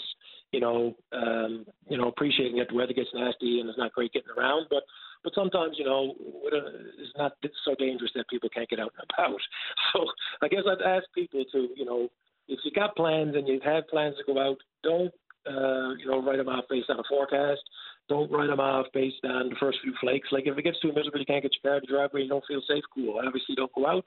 But what we see this time of year, when you see forecasts like this, our reservations start dropping like flies as soon as people start talking snow. And not being able to maximize a Friday and Saturday in the winter is a challenge anytime. But after the last few years, the importance of the next 12 Fridays and Saturdays to the market in St. John's, to the food and beverage and the restaurants and the bars in St. John's, it really can't be overstated. So I just want to put that plug in there to people to, put your coolie talks on, put your mitts and your hats on and get out there and support locals as best you can.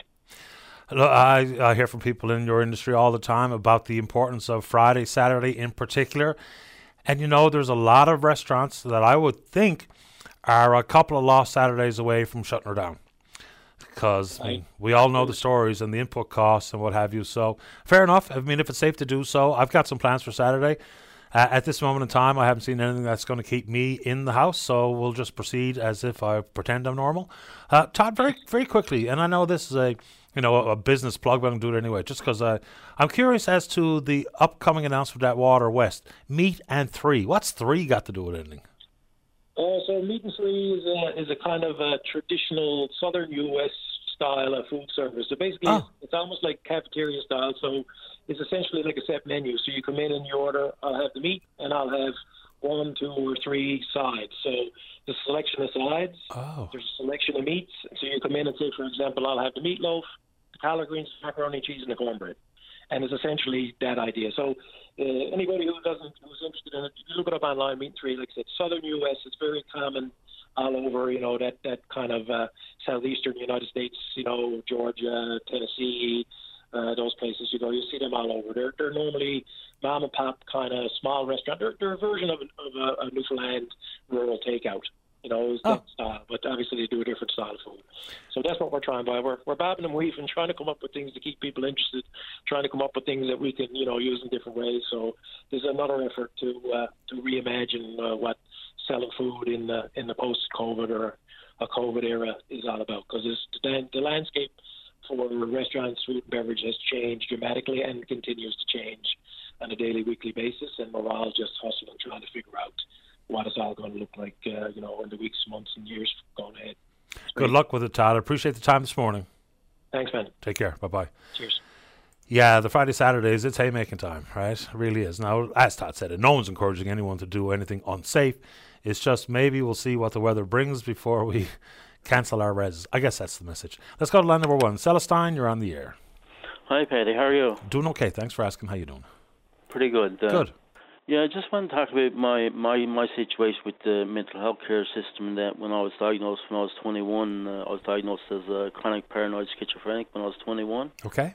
And that's a rather serious illness to be handled when you're 21. And I didn't know much about it at the time. I mean, I didn't even know what schizophrenia was at the time. I didn't know what the word meant.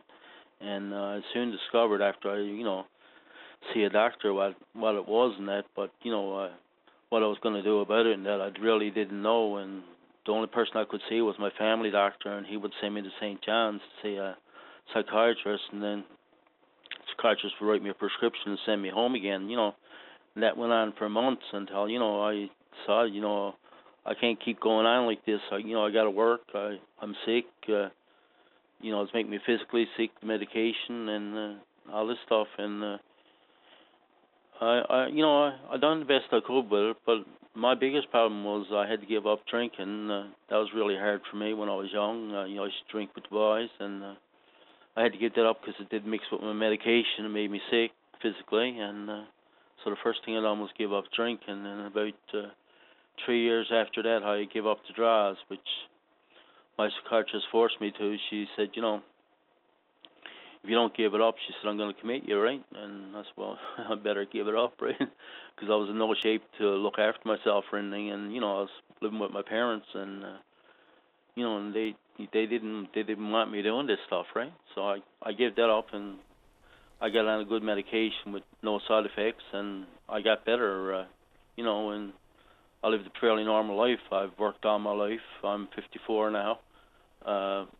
I've worked all my life. I got 4 kids and a wife. I supported them all my life, and now I got cancer. I'm fighting cancer now at this age, my stage of my life, and I've been through the healthcare system, like I said, up and down. But I know what it's all about when people are trying to get help and that. But like I said before, you're not going to get help. You got to help yourself, and that's the truth of it. Sure, it's one thing to be told what you need to give up. In this case, off the drinks and off the draws, as you put it. So the ongoing type of supports you get, long-term access to mental health supports, what does that look like? What kind of help are you receiving on an ongoing basis? Right now, I see the FACT team in Marystown and my psychiatrist here in Bjorn. Okay. Yeah. And they handle all my problems. Like I talk to the nurses down there, and they communicate with my psychiatrist, and he knows what's going on with me, on a weekly or monthly basis. And my medication works fine, and sometimes I get a bit sick, and, I never change my medication because it's what works for me. But that's basically the help I get. I don't have to go to St. John's. I don't have to be admitted to hospital. I've been admitted to hospital before in Fort McMurray and in St. John's. My experience was good. The first time I was admitted, I was scared to death. I didn't know where I was to. I thought they were hiding me, I was frightened to death, right? I had somebody was after me and this stuff, and I thought they were hiding me in the hospital, to keep me safe. And, I was scared to death. And when I first saw the physician there, I thought he had something in his pocket. I thought he was going to kill me, and I couldn't move because they had me all doped up on drugs. I didn't know what he was going to haul out of his pocket. I had to ask him. So it's kind of comical in a way, but it's kind of serious too, Yeah, it sounds scary as much as it does comical. Celestine, so just make sure I'm on the right track here. You say your diagnosis is paranoid schizophrenia? Yes, chronic, yeah. So when people hear that, the unfortunate reality is some people think that automatically makes somebody dangerous, when that's just not the case. There's so much misunderstanding out there about what it means to be diagnosed with one mental illness or another. But when they hear the word schizophrenia, even if you add chronic paranoid schizophrenia, they think a certain thing. What do you want people to know about your illness? Well, it can be dangerous if you're not treated. It became dangerous because you're hearing voices all the time, constantly hearing voices, and they're taunting you and tormenting you and telling you, to, do things and testing you and your faith, testing your love for people, testing everything you can imagine, because another thought you have is your own at the time, right?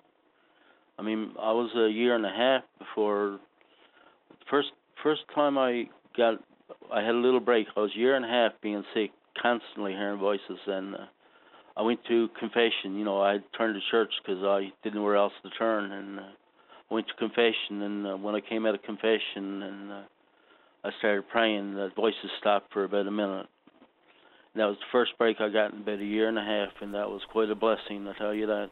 And I never forgot it, and I kept praying to God after that because I knew He could heal me. I had the faith that He could heal me, and I kept going to church. And one day I was in church in Marystown, and I was kneeling down praying, and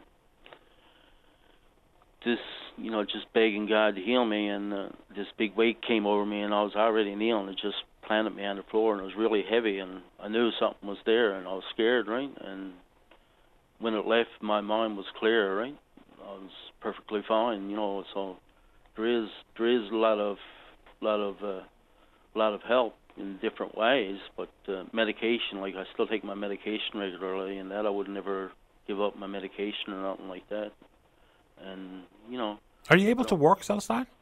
Yes, I've worked all my life. Yeah, I've worked a number of jobs. I hydrovaced in Fort McMurray. I cut down the fish plant for 22 years.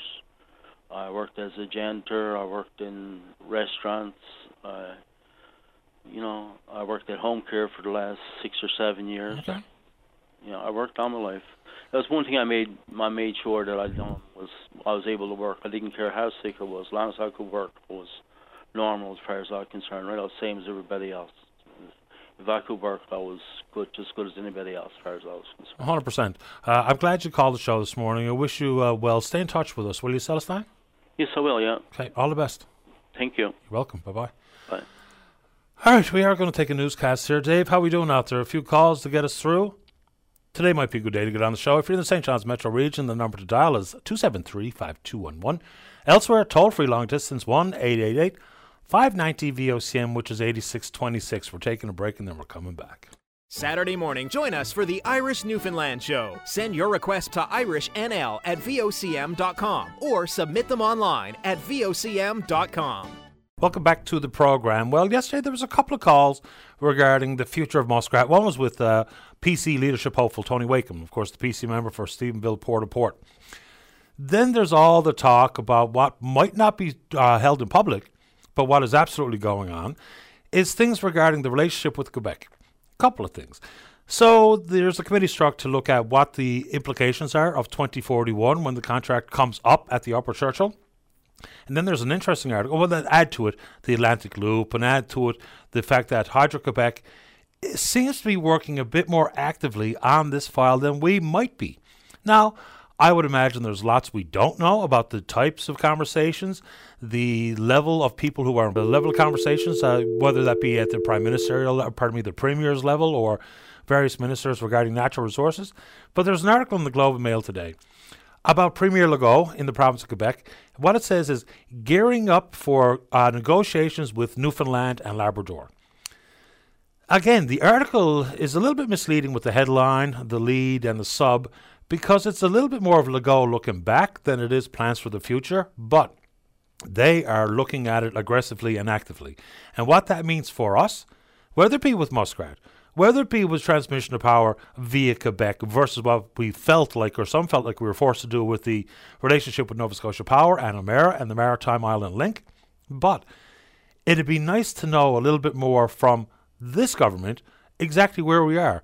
I'm anxiously awaiting the report and recommendations, or a clearer understanding of what 2041 means when that committee brings forward their eventual report, because a lot of people in the province really think that it's the panacea.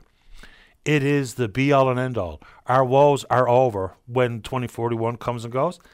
Not entirely sure that that's the case.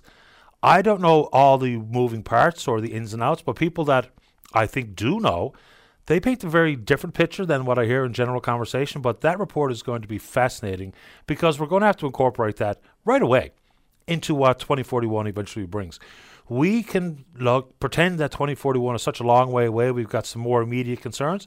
But if we don't get out in front of it and plot our strategy very carefully, and of course, negotiating with Hydro-Quebec has been a fool's errand in some front, but the fact of the matter is we've got shared issues with the province of Quebec, whether it be the Labrador Trough of minerals, whether it be with projects on the Churchill River, and if this whole marketing plan of the Atlantic Loop ever comes to pass, we're going to have to not put both feet under the covers with Hydro-Quebec, but probably one. Let's keep going here. Let's go to line number 2. Barry, you're on the air. Hello, Paddy. Hi there. Yes, I spoke to you last week about tractor registration. Okay, yes, I remember it. And I don't know if you got the email that I had sent. Was it one this morning about a different type of vehicle being registered and insured? Yeah, it's a small tractor. Now there was one sent in on the 21st November. I sent, well, I didn't do it because I don't have a computer, but I went to my MHA's office. A copy of one that I had sent to the finance minister, the premier, the opposition leaders, and I sent a copy to you. Okay, do you know who would have sent it to me? Because I can search it out that way. It came from Craig Pardy's office. Okay, now that does not ring a bell in my inbox, but okay, maybe you didn't get it or didn't see it. And here it is. Replies. It's from his office. It's from a lady named Jane Ivany. She's the constituency assistant. Yeah, that's it. Yeah, okay, got it. Okay, and there was two replies. I got one from the finance minister and one from the government services minister, and she faxed that into you or emailed that to you too, the replies, so you can get an idea what I got to deal with. Yeah, I just opened the one from Minister Cody, and when I came back to work on Wednesday, I had 4 or 5 days worth of emails, so I'm still trying to sift through them. But I do have Minister Cody's response here. Yep. I know. But just to explain a little bit further. Okay. See, this $230 fee is not about revenue for the government. I spoke to a salesman in the dealership, a tractor dealership, and I asked the question. I said, "How many of those tractors do you put a license plate on when you sell?" He said, "Less than 5%." So I don't see the reason why they needs to charge a fee like they. Maybe if they had a reasonable fee, they could even get more money.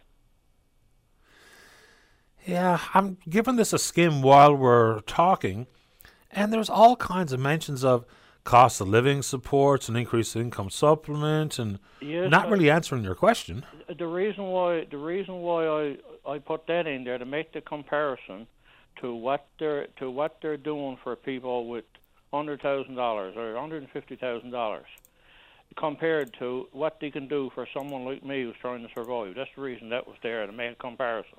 Okay. Yeah, because they included it all in their response to you. That's how she answered. Really. That's it. Yeah. She didn't answer anything about the registration fees. And if I remember correctly, you've got a 29 horsepower... No, 20.9. 20.9, pardon me, I misremembered.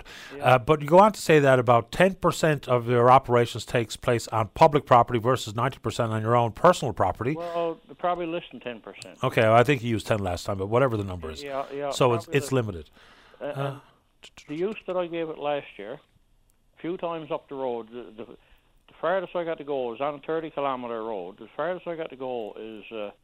about a quarter of a kilometre, or a half a kilometre. I don't have to go anywhere farther than half a kilometre from my driveway. And with registration fees and the insurance $184, and the registration fee is $230. It worked out to over $40 a kilometre to operate my machine on the road. It's pretty dear. It's ridiculous. One of the people that I spoke to in the government office, she said, that's awful. I said, yes, it's awful, but I can't get anyone to do anything about it. Yeah, I mean, I don't know where this lands because they don't break it down to any sort of amount of time or distance traveled. They simply say, if it's operated on public roadways, you are going to be charged this annual fee. You know, they don't break it out to quarter kilometre, half kilometre, is if you put the tyres on the public roads, the fee is charged.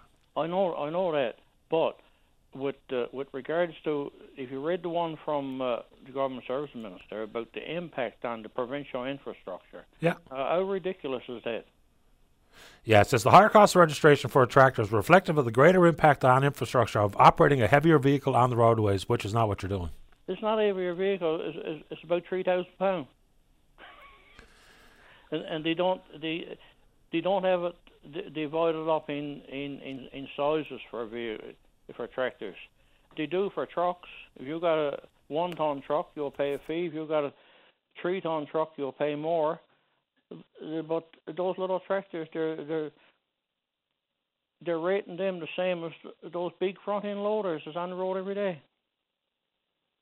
And that don't make sense to me. I spoke to the registrar, and she said it's an X plate. What is it about letter X? Is it something that's set in stone that it can't be modified anyway? You know, it don't make a lot of sense. They're doing it for trucks. Why not do it for heavy equipment, and include, if they want to include those little tractors with heavy equipment? Why don't they do it that way too? It's a fair question. I would have no idea. I guess they would consider it just adding a layer of bureaucracy that's unnecessary, but that's easy enough for them to say because they're not the ones paying the fee. That's right. No, I haven't got mine registered now. It's expired in September, and I don't know what I'm going to do. I'm not sure either. I mean, I guess I can add this back to my list as to why there's not a further breakdown of tonnage when we talk about these vehicles that all of a sudden simply end up under X. Yeah, that's exactly it. And X is like something that can't be modified. X is set in stone. Yeah. All right, Barry, we're due. Pardon me. Go ahead. Thanks for taking my call. Anytime, Barry. Okay. Yeah. All the best. Bye-bye. Yeah, he is right. We do it in different categories. But if your rig requires an X plate, then that's that. All right, let's check in on Twitter. Haven't done much of that today. We're VOCM Open Line. You know what to do. Always going to be lots of reaction when there's any conversations about the hot button contentious controversial issues of the day, including the vaccine, and no short supply of that on my timeline here today. Whoa. Email address, openline@vocm.com. Let's take our final break of the morning. Still another segment left to speak with you live on the air. Don't go away. Welcome back to the program. Sometimes there's the need for some clarification or what have you, because people can't hear what they want to hear sometimes. But this was regarding the story that's in the news the last couple of days, regarding the most recent research about the health impacts of alcohol consumption. And someone said, why would you bother bringing that up? Well, it's just something that's happening in the news. It might be of interest to some, maybe provoke conversation about what it might look like in next steps. So the recommendations have really changed dramatically. It's gone from safe consumption in and around a couple of drinks a day. Now they're saying a couple of drinks a week, and they're preaching abstinence from, which of course is a difficult achievement for many people. And so the consequence is people will just take on their own risk assessment. Whether or not you think that you're going to change your habits based on most recent research, I have no idea. And it's not the purpose of putting it out there to tell you to do anything. It's just that there's information, and information is not intended to be fearful. It's just, it is what it is. Because that was the contention of the emailers, that I'm just making people afraid.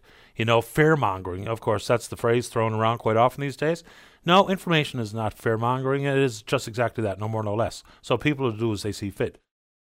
And then in conversation with Kevin Cody, the executive director at the Newfoundland and Labrador Alliance for the Control of Tobacco, we included some of the issues regarding alcohol in the most recent research about what his industry, you know, folks who are promoting quitting smoking, how the lessons they've learned may be applied to this inevitable conversation in the world of alcohol, and that's regarding warning labels.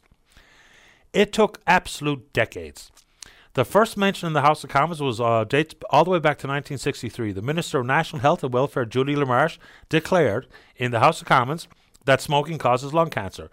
Then a year later, the United States Surgeon General said the same thing, and then the powers of groups like ACT-NL, they kicked in with their horsepower and their want for more warnings and educational programs regarding the harms associated with tobacco.